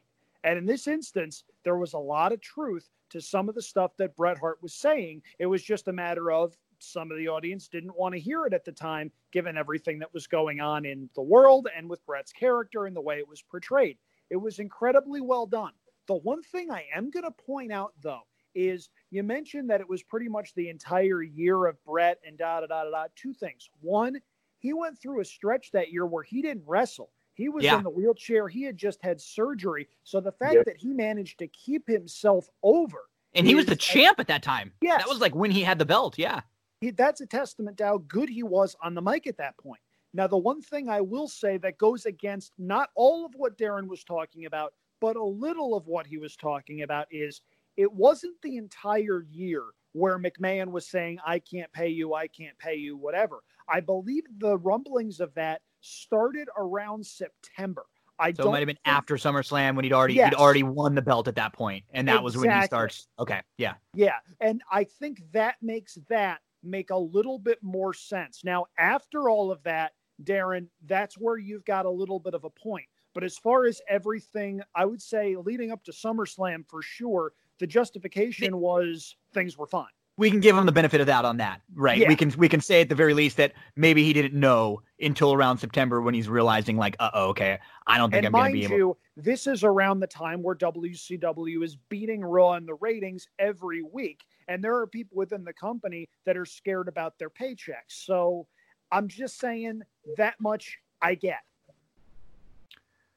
So, I mean, there's just so much going into this, and I'm sure we'll hit on a lot of it throughout the match, and then even post match, the Shawn Michaels coming out to the ring, and then wiping his nose with the Canadian flag, humping it, and I mean, some really crazy signs in the crowd at that point of like the slurs, as like we mentioned earlier, like homophobic stuff, racial stuff all throughout.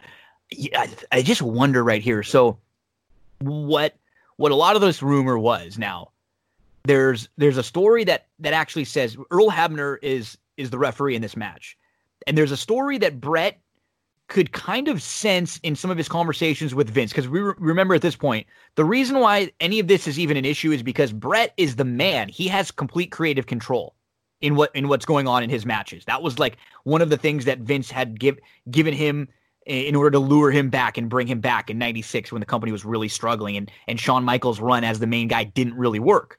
So Bret kind of can sense that they may be doing something weird, or, you know, they haven't really figured out a good finish. They keep going back and forth. Bret will suggest something, and then they say no, and then, you know, Hunter at Triple H becomes kind of heavily involved in telling Vince to, hey, Bret needs to look bad here. He's leaving, you know, just kind of as Darren was mentioned, he's leaving the territory. He needs to be, you know, putting Shawn over. Bret doesn't want to do that. So Bret actually approaches Earl Hebner the day before, and he says, Earl, they're going to try to screw me in this match. I'm just letting you know. They're going to try to screw me. And Earl at this point doesn't know anything. Earl has not been like clued in that he's going to have to end the match early, call for the bell, do anything. And Earl tells Bret, I swear on my kids' lives, I will never do anything like that to you. And so Bret kind of felt pretty comfortable when he went walking out to the ring thinking, they're not going to do something like this. And there's also a rumor that a very nervous Shawn Michaels has this really great conversation with Bret right before they go out. And they kind of talk all about the match. They set the match all up, and Bret even says that, knowing now he can feel that like Shawn's saying things like, man, yeah, we've had they're kind of like reminiscing and having this like chat, which is so eerie because you can tell that Shawn is feeling guilty at this point. Shawn doesn't really admit that, as later, as Andrew said, he's very pilled up and drugged up and he doesn't remember a lot, but you could tell, right? It's like Judas giving the kiss before he goes out, it's like he's just making sure that Bret really doesn't think anything's going to happen. Hey, Bret, I kind of respect everything that's going on here, and we're going to have this great match back and forth, and this and that. And so Bret's thinking, I talked to Vince. Vince is still giving me like, I love you, pal, and you're the man. Like Vince at this point isn't mad at Bret. That's why Bret doesn't know what's really going to go on, because Vince isn't like pissed off at him. It's a weird dynamic, but he's not mad. Vince is the one that made Bret leave. Bret isn't leaving on his own. He's being kind of forced to leave because Vince can't afford to pay him. So there's just all of this weird emotion between Bret and Shawn, and like what's Shawn thinking when he comes out to the ring all anxious. And then you guys can kind of start the match a little bit. What I liked, Darren, was JR, some of the things that you I think you hit on earlier is, JR says something along the lines of, we've been waiting 18 months to get Hart versus Michaels in a rematch, and the smart money says you will never, ever see it again. And, I mean, this is really when you can kind of feel that angst in the building. It is. And you hit on a few things that kind of spoke to some of the inconsistencies that I was talking about. So on a couple of the notes that you made, I'll dive in. You talked about the Bret and Earl stuff, right? So in the Vice show, Earl says that Bret bought him a first-class ticket on the plane. They were on the plane together. Mm-hmm. And Earl goes up and sits next to Bret and has this conversation that you spoke about. Now here's an inconsistency, because in another podcast that Bret talked about it, he said that conversation with Earl happened at an arena in Detroit a couple of days before. It's a small thing, but Bret writes everything down, right? Bret remembers everything. So that's a pretty big difference of, we had this conversation in the locker room in Detroit versus Bret paid for a first-class ticket for Earl to come sit next to him on the plane. So there's an inconsistency right there. The Triple H stuff, where Triple H's famous line in this whole thing that he claims is, he told Vince, the quote is, if Bret's not going to do business, we have to do business for him. Okay, fine. Here's my problem with that. This is 1997. At this point, who the hell is Triple H? I know. Triple H has been in this company for less than 2 years. He was a guy that was on the opposite. I mean, Vince hated him. He got squashed by the Warrior. He had the King of the Ring taken away from him, I believe, in '96 and given to Austin.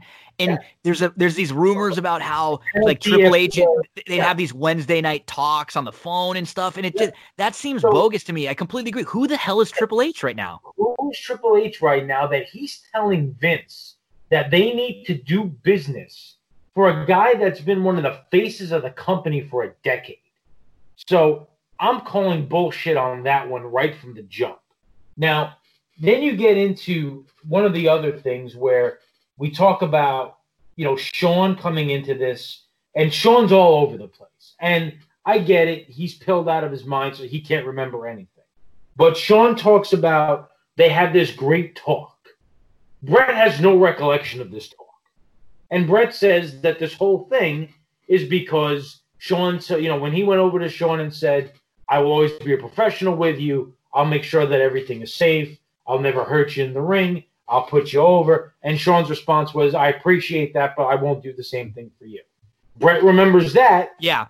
Doesn't remember any of this other stuff about this great conversation with Shawn. Then we get into the real inconsistent thing of whose idea was it to have Shawn put the sharpshooter on Bret. Now, I'm not kidding you, okay? No less than 5 people claim to be the mastermind of this plot. Whose idea it was? Okay. At one time, it's Pritchard who says he came up with it, and then another time says he didn't, like we talked about earlier, he didn't even know this was going down, and he even had to talk to Vince 3 days later, okay? Then Russo says that there was a meeting at Vince's house with him, Cornette, and McMahon, where Russo came up with the idea. Cornette says, I was at that meeting. Russo's out of his mind. Everything he came up with was nonsense, and he's the biggest liar in the world.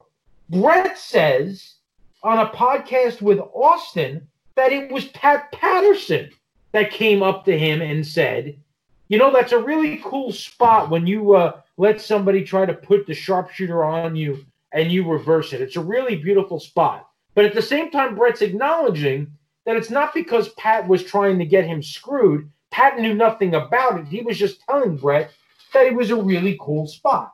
So, and then another point, Bret says on another podcast that it was his idea. I was going to say that there was definitely other people who have said it was Bret's idea. So, I mean, we've literally heard 5 different people who were supposed to be behind this. Right. So, and then listen, I understand that some people want to take credit, okay? And we could talk about that till we're blue in the face. So now here's where I start to lose my mind with this thing, okay? Start, Darren, start. Yeah. And here's where I'm going with this, okay? When something is not what it claims to be, you get a lot of different stories from a lot of inconsistencies because they can't remember what they told everybody about it. And the more time passes, the more out of control and the more spiraling out of control that stuff gets. Now, there's other stuff too. I mean, the punch on Vince, right? We hear from Bret, Taker was pissed and he went to get Vince. Vince comes in. I tell him, I'm going to take a shower. You better not be here when I get out.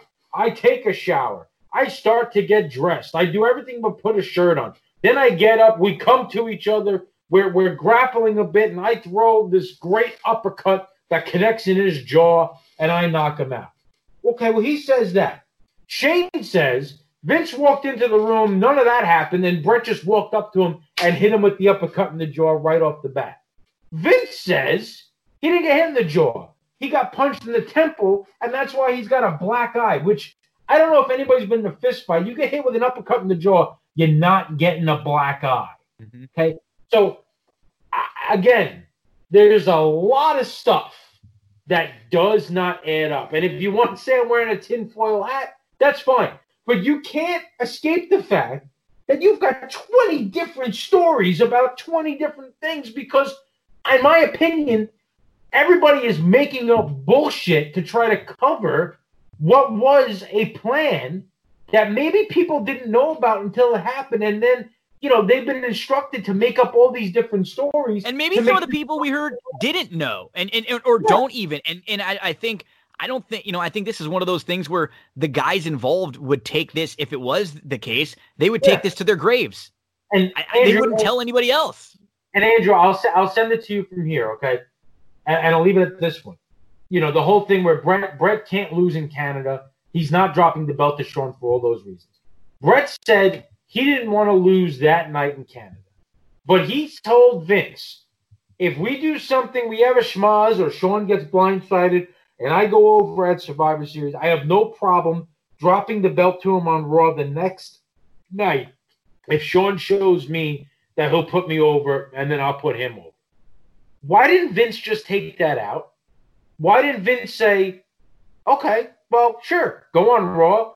lose the belt the next night on Raw. My ratings suck on Raw. I need to, find a way to pump that show up a little bit. Why not take that out? Why and go the next night in a schmaz, the night before too in a schmaz, so it doesn't even make Brett look strong. Right. Why go through this lavish screw job instead of taking that easy way out? I can actually answer this. Okay. So, you know who you can blame for this? Medusa. You're right. A couple years prior, Medusa jumps from WWF to WCW. She's still the women's champion. She still has the belt, and she throws the belt in the trash can. How did that look to WWF? Gino, Darren, short answers, please. Awful. I get it. I think. I mean, look, if we're going to really put Brett side by side with Medusa, I think that he's going to do that okay. But I don't think Vince really believed that Brett was ever going to walk onto that show with the belt. I agree with that, and I agree that nobody thought Brett was going to do the unprofessional thing. I also think Vince decided he couldn't roll the dice on that. Because had he rolled the dice on that, what would the ratings have looked like the next morning? No, that's a good rebuttal. That's a fine rebuttal to a lot of the stuff that Darren said that makes a ton of sense. Yeah. Now, there's some stuff that Darren said that does make a whole lot of sense. I don't believe anything Earl Hebner says. I think the way he handled stuff was really scummy. I mean, we're talking about a guy who actually got in trouble later and fired from the business, for selling memorabilia and stuff, weird things we kind of heard about Earl. And yeah, when he worked the independent circuit, a couple of friends of mine went to an indie show in Binghamton, New York, just down the road from where I went to college in Ithaca. And they reported Earl Hebner was wearing and selling T-shirts that said, "Yes, I did," in response to the chance he would always get for the "You screwed Brett, you screwed Brett, you screwed Brett," whatever. I can't take anything he says seriously after that. I think that's a really scummy, shitty thing to do. So I don't trust a lot of what he was saying. The stories about, I swear on my kids, whatever. Yeah, that doesn't hold water with me. Now, one thing I will agree on is wrestling's a business built on tall tales. I think everybody involved decided we need to come up with something that says we came up with this because this is professional wrestling. And if we can say we came up with this, it might lead to a payday down the road. I don't think it necessarily makes any sense to do that, but that's the old school wrestling mentality. So it's not surprising that Vince Russo decided, I'm going to take credit for this. Jim Cornette hates Vince Russo, so he's trying to debunk that at every possible opportunity. Mentioning Triple H a little bit, the one thing that makes me think he might be telling the truth is he was the one guy that was constantly riding with Shawn and basically taking care of him. Well, the thing about Triple H that I do will to piggyback this, and he was clean. He never drank and did drugs. He's always been a clean guy. Steroids, but that's basically wrestlers at this point. You're right. So I buy the fact that Triple H might have had something to say there. There were also stories about how when he was in WCW coming up as Terror Rising, he would make remarks going to the power plant to train, talking about, if I ran things, here's how I do it, here's how I do it, here's how I would do it. And now we have the Performance Center that has all of his ideas in motion. So I buy him potentially being outspoken. At this point, he's sort of carried the bag for the incident at MSG where Razor and Diesel said goodbye and they broke kayfabe. So at this point, I buy that maybe he earned his stripes enough to where he felt confident enough to say, screw him. If he doesn't want to do business, we'll do business for him. I at least buy that might have happened. I will concede Darren's point that there are inconsistencies going on. Do I think there is anything nefarious about that? Maybe, maybe not. I would lean towards the maybe not, simply because, again, wrestling is built on tall tales and legends and people exaggerating houses, people exaggerating the things that they were able to do, people wrestling well past their primes because they claimed they were capable of so much years and years and years before. It's a situation where I'll concede that maybe we're not going to know everything until after Vince passes away. But do I think that it was necessarily a work? I don't know, because here's the other thing. Bret had so many chances to go to WCW prior to this. He really, truly did. He was going to jump in the early 90s. 92 Rumble. Yep. Yeah, right around there the was Rumble. A contract thing that went on to where it prevented him jumping, stayed in WWF. He drops the title to Shawn. Nobody knows what the heck he's going to do. He goes to film Lonesome Dove. He gets courted by WWF and WCW. Stays with Remember WWF. that promo that he had on Raw when he actually like talks about getting Yeah. other offers and maybe going there? It was different, yeah. And you got the sense, and yes, obviously Vince knew he had already signed, but you got the sense that Vince clearly didn't want to lose this guy. I believe that Vince panicked. I believe Vince saw ratings telling one story and trying to find ways to jolt the business. I believe he saw Bret as, okay, this guy is after 40. He can still work, but there's a lot of the younger guys that we want to push. In a way, it's a little bit similar to what happened with Flair in the early 90s, where the guy was a top guy, but Vince had designs on phasing him out in favor of the younger guys. Now, do I think the Montreal Screwjob was a work necessarily? I just can't go that far. I think it was a case where Vince wanted Bret out and was going to do whatever it took to do that, and sort of lucked into the Mr. McMahon character the night after, saying Bret screwed Bret. I don't want to say by accident, but I think it was a case where there was an emergency meeting called and someone said, now what? And someone said, well, Vince, you should just run with this now. You're the bad guy boss. Everybody has a bad guy boss at some point. Vince saw money and rolled with it. I think that is the way that I'm inclined to believe that it went down. Obviously, we can't say for certain what went down because there are only a couple of people that know, and we're not going to find out until at least one or several of them retire or pass away or make big deals with high spots or the shoot interview providers to tell us what actually happened. It's a fascinating situation, and Darren, I'll concede some of your points do have merit. I joke with you about the tinfoil hat kind of thing simply because it's low-hanging fruit, but as far as saying Montreal was a work, I don't know. And I'm one of the guys who will tell anyone who listens that Kanye Taylor Swift was absolutely a work. So I'm just, I can't get there, man. I can't get there. So Gino, I'll give you one more. Is Vince a litigious person? Oh. Yeah. Okay. So let me ask you this. Bret's got a film crew with him. Yeah, this is a good point. Yeah.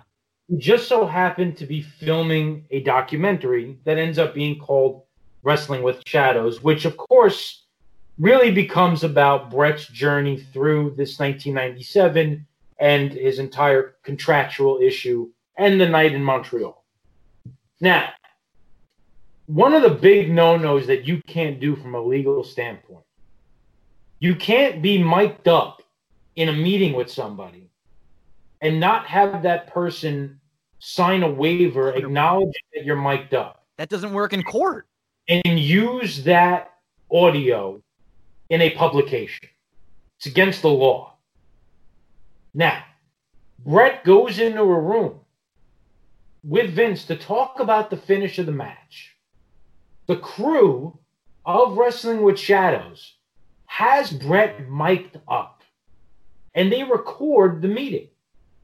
The meeting recording is used in the documentary. Vince is not aware that Bret is mic'd up, supposedly, and he does not sue him for using that audio in the documentary, where Vince has been known to sue everybody for everything. Using their name out on the indies for the littlest small things that he could just because. How in the world does he not file a lawsuit against Bret the audio engineers, and everybody behind that documentary for using audio that he never signed off on using when he sues for every piece of intellectual property that he's ever so and so created.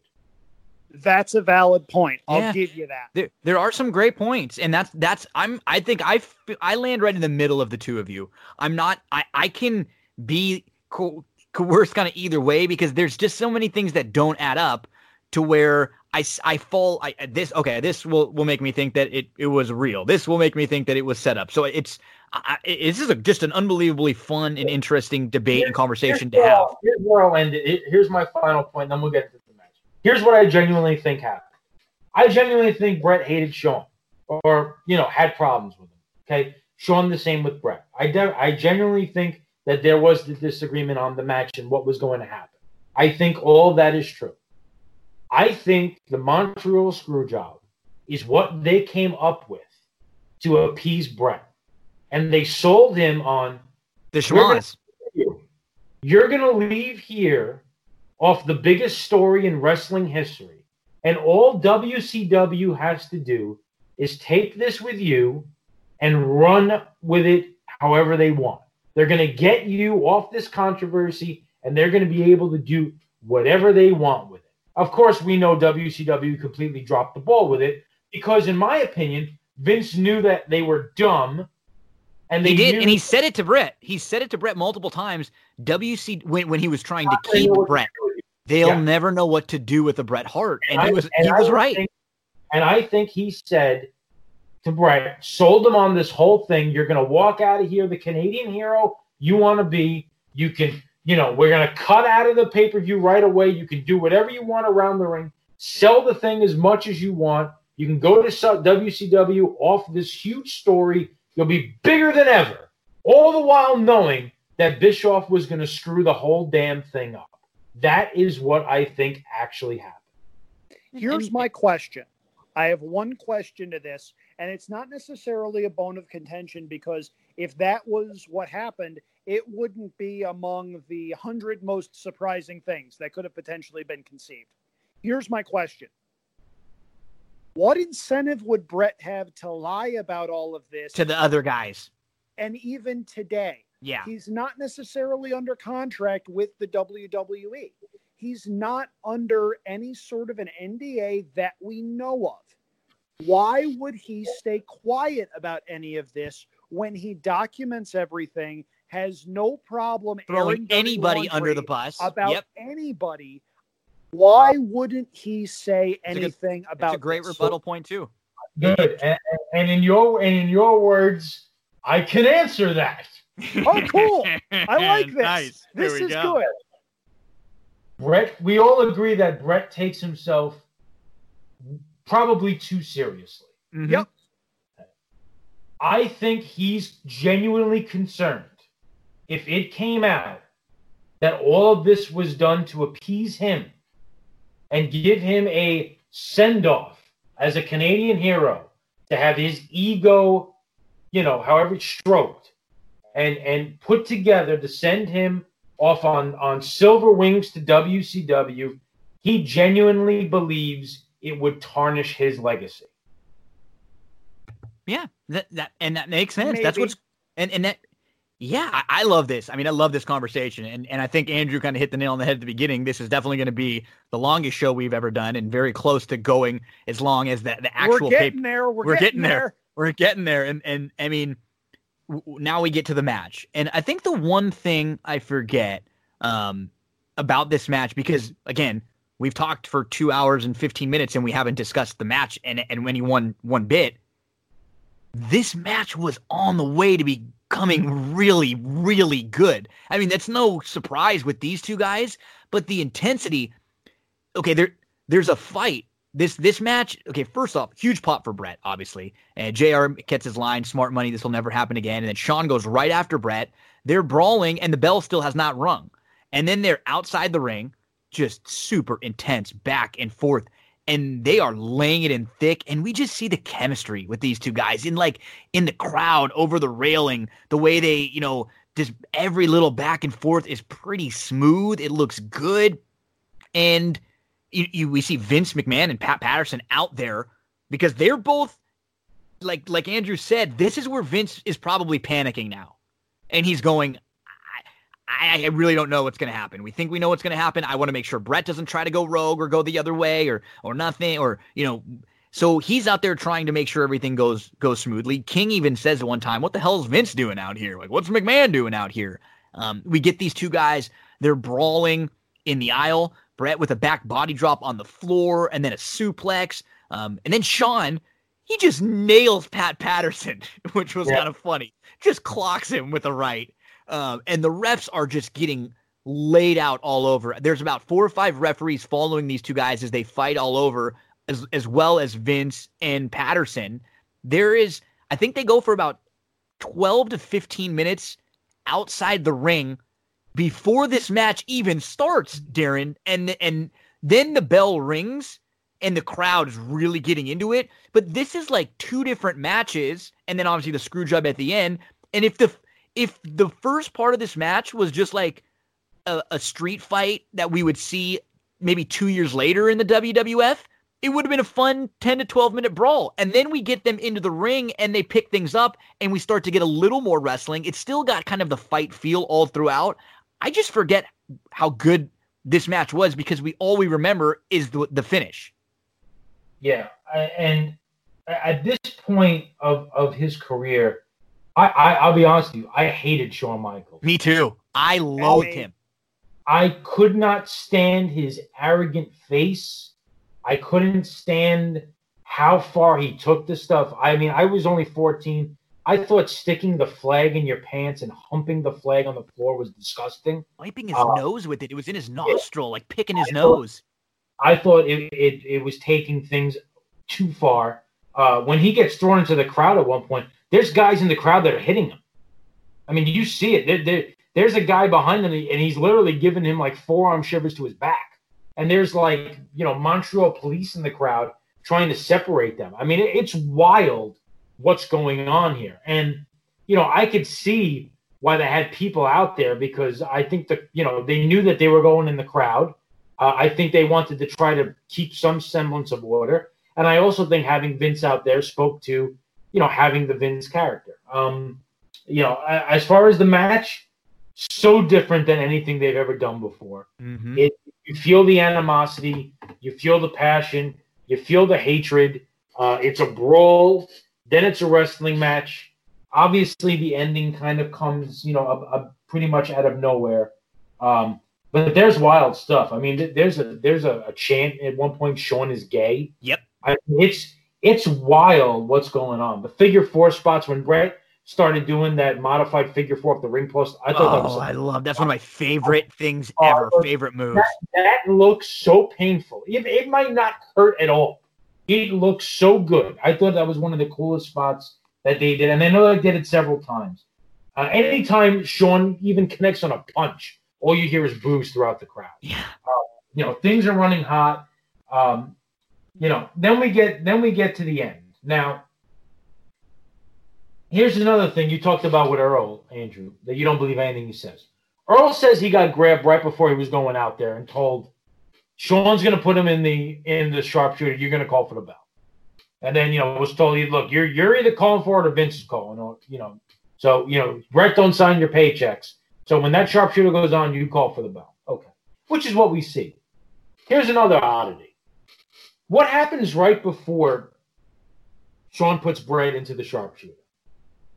He messes up the sharpshooter? No. You have the ref take a bump. Yeah. Earl takes a bump, and he's out for a couple of seconds. Isn't it convenient that just as Shawn starts to put the sharpshooter on, here Earl, who has his back to him, starts to come together. And now Shawn turns him over, and Earl pops up, and ring the bell.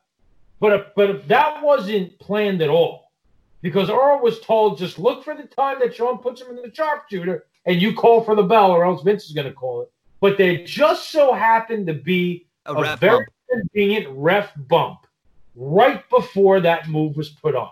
Again, just another thing that actually happened in the match that to me, raises a red flag of there's another thing that somebody said that when you take a look at the match and something that happened in the match, Andrew, that doesn't exactly seem kosher. Gino, if you want to, in post-production, put in the X-Files theme right about here. The truth is out there thing. Well done. Well done. So yeah, we're go ahead, Andrew. Yeah. No, I liked this match for what it was, obviously, before the finish. Them going into the crowd is something that it didn't happen in WWF at the time. Mm-hmm. This was something that maybe you expect to see in ECW at a bingo hall. You don't expect to see it in front of 20,000 people going into the crowd, going up and down this rows of seats. You don't expect that. Sign of the times. HBK humps the flag, uses it to wipe his butt and his nose, whatever. Nothing happens to him. 15 years later at a show in Brazil, Chris Jericho essentially does the same thing. They have to smuggle Chris Jericho out of the country. Yeah. Jericho gets suspended for a month. They wind up having to do this big apology tour because there was a Brazilian general in the crowd that took exception to all of this. It's just a reminder that we're not in the Attitude Era anymore. Anytime you look at something like this, I'm going to be the contrarian. Darren, you liked the ring post figure 4. Gino, you loved the ring post figure 4. Guys, I hated it. Really? I thought it was overly scripted. It never ended a match. And if you can hang on in there for 10 seconds, Brett's supposed to get counted out and you win. Yeah, the hanging on, he did a good job before he was heel Brett of always usually doing it for 5 and then releasing. But if you're only doing it for 5 seconds, why should I care? That's a point. That's a good point. It resonated with me the way that it should have, because on paper, it's a really cool concept. I just freaking love it. On paper. But in practice, it just never sat well with me. Now, the screw job being the screw job, we've already dissected that a lot. People are going to dissect that from now until the end of time, or wrestling, or the internet, whichever comes first. But I agree with Gino. This was a match that had the first 20 minutes of a 5-star match written all over it. We just didn't get the back half. Yeah. After the first, 15 minutes or so, they come into the ring, and it takes about a minute or two when they're in the ring, and then they get into a match, and it's still a brawl, but it's a little more clean moves. We get a little more counters. And everything, though, in this is snug. We believe these guys who have had these great wrestling matches before, we believe they really fight. And it's funny, with all the emotion between the two of them, they just did such a damn good job making everything really count. Brett goes outside. He locks in that figure 4 around the ring post. And JR and the King, they are going crazy. They're super into this. JR is intense. He keeps screaming. If Brett loses, he's done. That's what JR had said. If Brett loses this match, the rumors are this is going to be his final match in WWF. And now Brett's got the figure 4 locked on inside. Shawn turns it over. Brett gets quickly to the ropes, and then they start to set up that final spot. And Darren mentioned we get the ref bump, and Shawn goes to lock in the sharpshooter. And one of the stories that I believe Brett tells is that as he's trying to put it in, he's doing it wrong. And Brett tells Shawn, "Oh, you're doing it wrong," which is so funny. Brett's still trying to help them both get through this awesome match, like literally as Shawn is about to screw him. As he's putting, the sharpshooter on, and Shawn knows what's about to happen. And he locks in that sharpshooter, and Earl, boom, he's up, he's over, and Brett is in. The sharpshooter gets locked in for no longer, and it's not even ever really cleanly locked in. Shawn's kind of got it in a little goofy. No more than 2.5 seconds before Earl rings the bell, and you actually hear Vince, screaming to ring the effing bell. Many times he's telling the timekeeper. And Vince is standing right outside the ring. We can see Vince now. You could tell as this was about to happen, Vince gets closer to the ring, and he's standing right outside. And we see him. And then they ring the bell. And again, they cut it off on the WWE Network, a lot of the stuff that happened after the match. In fact, it's the bell rings, and there's literally about 25 more seconds before the show is off. And I don't know if there's ever been a match, and obviously Sean knew what was going on, Vince knew what was going on. I don't know if I've ever seen a match before. I mean, maybe Ric Flair 92 Rumble, where somebody wins the title and is out like that. Like, so quickly, just out, no celebration in the ring, no nothing. Sean's gone. Brett just kind of has that look back over to Vince, like, are you kidding me? This really is what you did. And then Brett, he spits on Vince. He goes over to the announce tables and he starts trashing them.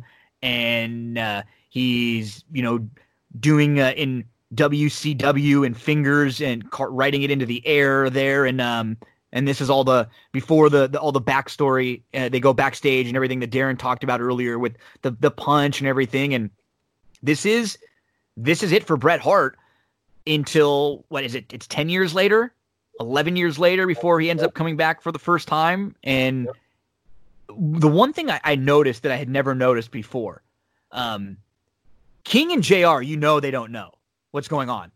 You can tell because JR says he's quiet, and then he says, "What happened? What happened?" Bret Hart gave up in the sharpshooter, almost like a questioning. He doesn't say it like he would emphatically. And then from the finish, King doesn't say one word. Nope. Nothing. He doesn't say one thing. He's frozen because a lot of the wrestlers are bothered as hell by this. Like, if you would screw Bret, your main guy, what would you do to any one of us? I mean, Jerry's been a booker, promoter. He's had companies that he was in charge of and everything. And so I'm hearing him talk after how he was kind of pissed off and frozen. We hear the stories about Mick Foley and Furnace and these guys all who were going to quit. Bulldog's gone after this for a couple years. He's not back. Neidhart's gone. He comes back. He has a little run. They kind of embarrass Neidhart on Raw the next night. He's gone. Following this, there's a couple weeks where they tease Bret Hart coming back. There's even one night where they say Bret Hart is there. He shows up, and then they have a little person, midget, who they were referring to at the time, come out to Bret's music. So, I mean, this is it. This sparks Bret going to WCW, which doesn't work, but it does spark the Mr. McMahon character, which does work. So much we've dissected, so much still to, that we can go back and forth on with this. It's just the one thing that I hate is I wish we could have gotten a little bit more of this match. Even we could have gotten another nice 10 minutes out of these guys. You really could have. And I mean, because like Andrew said, this was on its way, to being a 5-star match. But you have this match end now. Again, Bret supposedly is concerned enough to talk to Earl, which Bret says he did do. And I take Bret at that. He probably did. Or that's part of the story.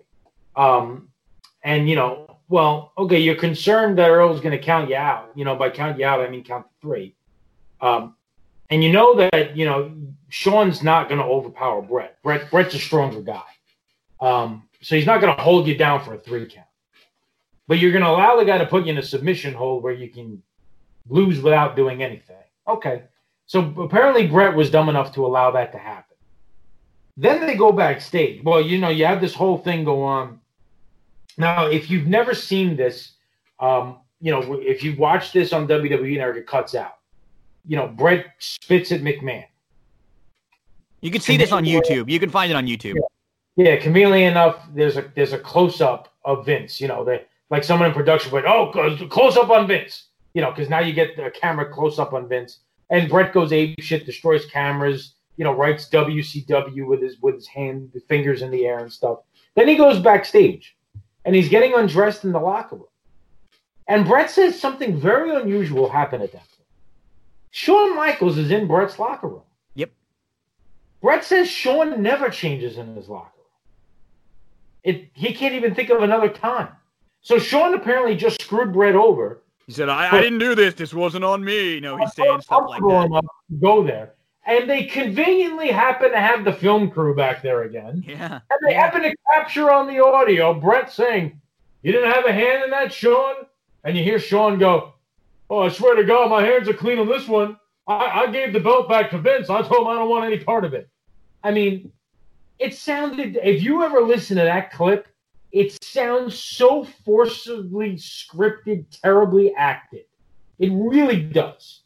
Again, just all part of the weird stuff that goes on in Survivor Series 97. To be fair, a lot of Sean's delivery, both on camera and off, was likely impacted by the fact that he was ingesting a small pharmacy every single day. It's true. And that's what makes this so difficult, is that one of these guys, literally, we can't take anything that Sean says for anything, right? Right. Like, so we only are getting the Brett version of this. And that's what is a point that actually I think helps Darian side a little, in that if we could get two clean guys versions of the guys that remember, didn't have foggy brain, then maybe we could catch something even more. But it's hard because it's an easier cover up for a conspiracy when you only have one of the guys who we have to worry about keeping his story together, which is Brett. Because anything that Sean says, we're all going to kind of roll our eyes. Right. And even with Brett, there are certain things that he said in his book. The phrase "with tears in his eyes" was said about 5 or 6 times in that book, to the point where it almost becomes a running gag because Brett's using it as a way to pump himself up. Again, wrestling is built on tall tales. I feel like we need to start making shirts. Wrestling is built on tall tales. That's on the Andrew line with the big man that can move. Yep. Yeah. I'm just saying we can make some money on this as a side business. Get it on Pro Wrestling Tees and see if they fly. At any rate, though, again, it's one of those things, we're not going to know the full story until somebody, likely Vince, either retires or passes away. And that's not going to be for a long time, because I'm fully convinced Vince has found the formula to live about 200 years.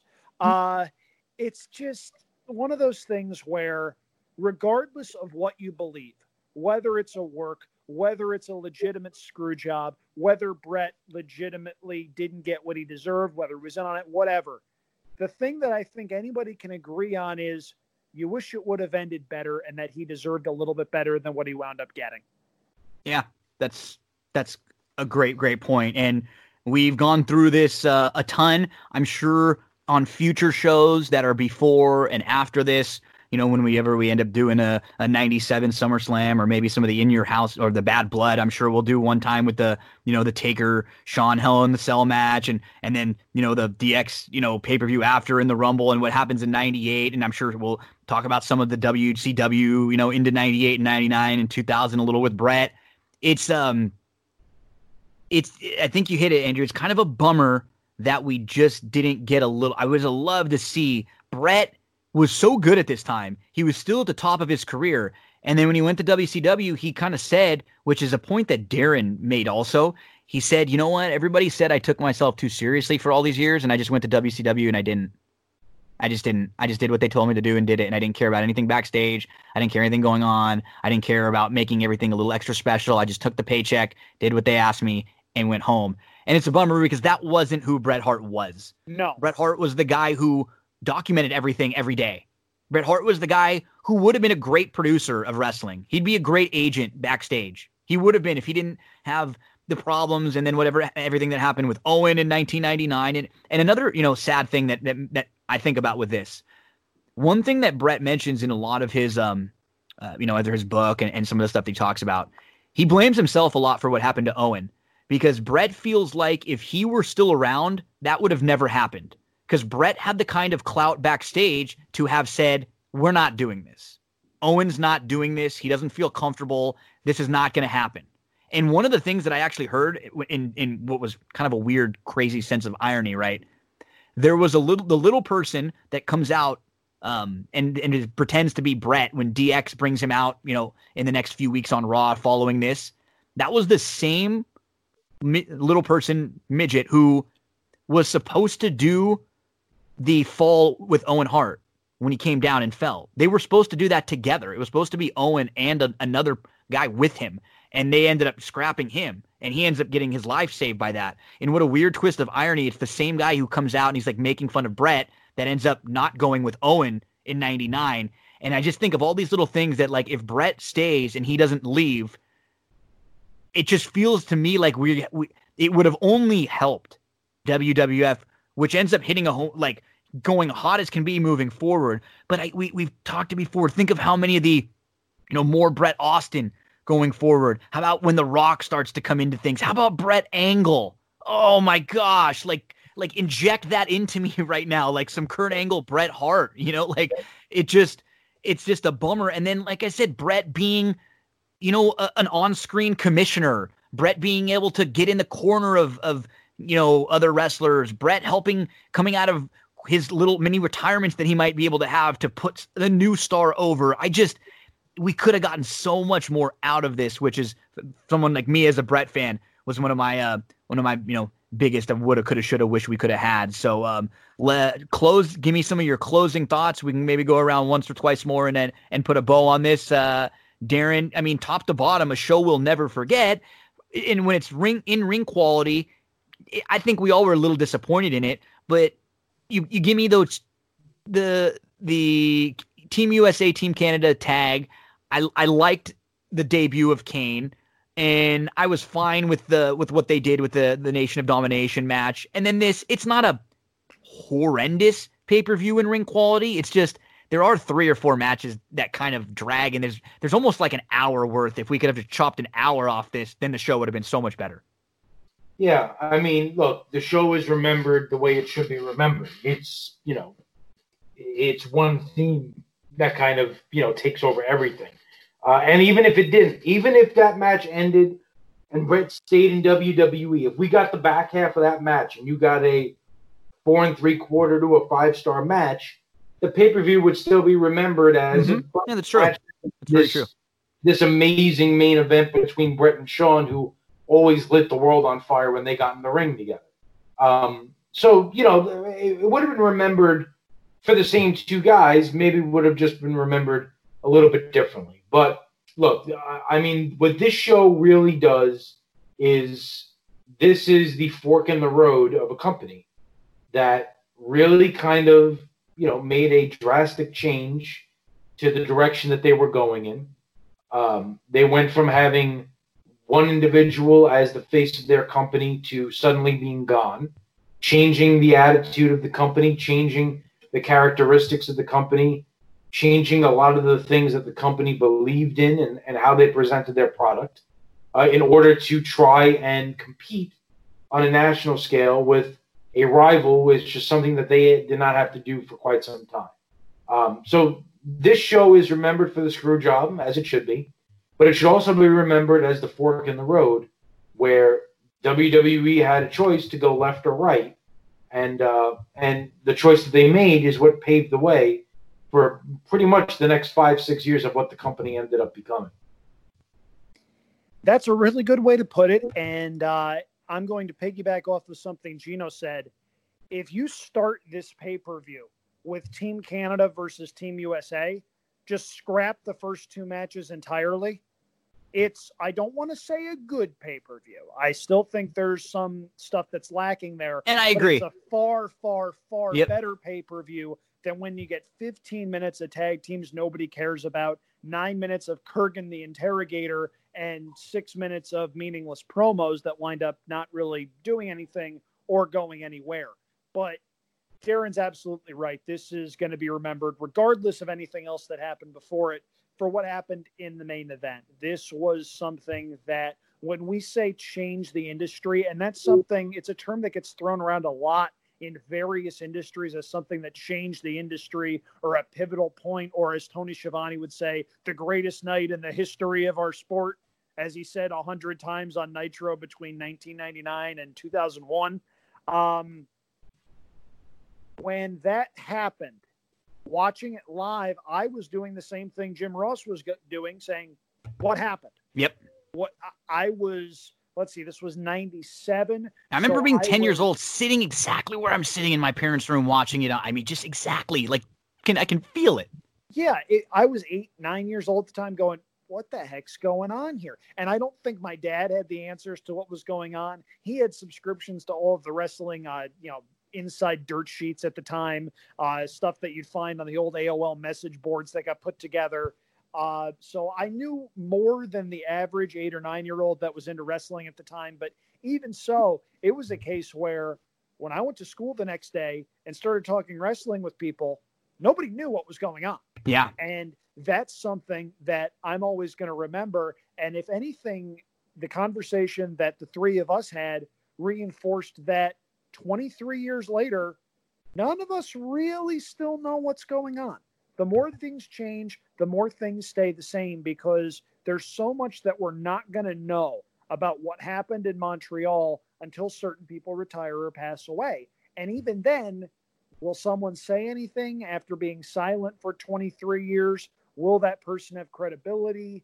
We don't know. It's one of those things that truly shaped an entire industry, really, because WCW got handed Bret Hart, did nothing with him. Standards and practices came in and neutered a lot of WCW's product. Bischoff gets fired. They bring in Vince Russo. That doesn't work. They bring Bischoff back. Bischoff tries to buy the company from Turner, doesn't get the TV time. WWF purchases WCW. Monday Night War over. If this goes a different direction, how things happen moving forward is anybody's guess. And it's one of those things that, in retrospect, makes this pay-per-view one of the most important ones in the history of professional wrestling. Yeah, it's a show we had to do. It's a show that will probably go down as one of the longer shows we'll ever end up having, because there just was so much to talk about, and probably so many things that we still will go back later the next day or two and be like, oh man, that was probably something I could have mentioned, or that's what's so fascinating about the discussion on this topic. And we'll hit on, as I said, when we talk about other shows, we'll maybe put the bow on different things we didn't talk about, but just a blast to discuss the Montreal Screwjob, having all of us kind of on slightly different sides of where we stand. But we I think you hit it perfectly, Andrew. None of us know. We can assume this was what we think or we feel happened, but we just don't know. That's why this is such a fascinating and polarizing topic. So, my friend DZ, it is up to you. You are the next choice for what pay-per-view we are going to be talking about next week. Big bucks, no whammies. Big bucks, no whammies. Big bucks, no whammies. So I really thought about, I could have gone one or two different directions. I was thinking about continuing along the path of, the controversial stuff, the finger poke of Doom Nightmare, or even the horrendous pay-per-view with Russo and Hogan and Jarrett, and trying to keep this whole weird conspiracy stuff going. But then I thought it was more important to piggyback off of the Survivor Series and kind of show where WWE goes from this point. So I actually selected the next big pay-per-view after this, Royal Rumble 1998. Cool. Nice. Good one. I like that. That's a lot of fun. We're going to see the rise of Austin. It's a good show. Cool. That's a good pick. We're going to be talking Royal Rumble 1998 next week. Andrew, my friend, give everybody your plugs, where we can find you, and then your homework for next week, Royal Rumble 98. At Andrew Champagne on Twitter, and you mentioned the homework for next week. I've got a lot of homework for Saturday. Belmont Stakes Day, of course, an 11-race program. I'm going to be doing a lot of really cool stuff on Twitter and on racingpicks.com. I'll be putting some spot plays up on Racing Picks. I'll have some stuff up on my site as well, andrewchampagne.com. As far as Saturday goes, we'll see. I'm going to be trying to put together some pretty cool things for people to enjoy. Follow me, and hopefully we can make some money together and have some fun doing it. DZ, where can we find you? Yep, Twitter, at the Track 7. Also, obviously I'll be into the Belmont stuff on Saturday, although it is my son's 7th birthday on Saturday. Oh, happy birthday. Very cool. So little Anthony is getting bigger. But so I don't know how much time I will be able to spend on social priorities, media. Darren, priorities. But we will get Darren's voice a little earlier in the show. If you just tune in for the wrestling part and you want to go back and listen to some wrestling, Darren's going to talk, or listen to some racing. Darren is going to talk a little bit about that Belmont Saturday card with us. So, fellas, awesome stuff. Thanks again. It's up for 98 Royal Rumble for next week. So those of you who are watching along and going along with us, you have a week to get in the Royal Rumble 1998. Folks, that's actually going to do it for this episode of That's What G Said. A big thank you to Darren. A big thank you to Andrew. A big thank you to all of our sponsors. And I hope you enjoyed this episode. What you're going to hear next is the That's What G Said theme song from my good friend Joey Cleveland. Thanks a lot, folks. Have a great weekend.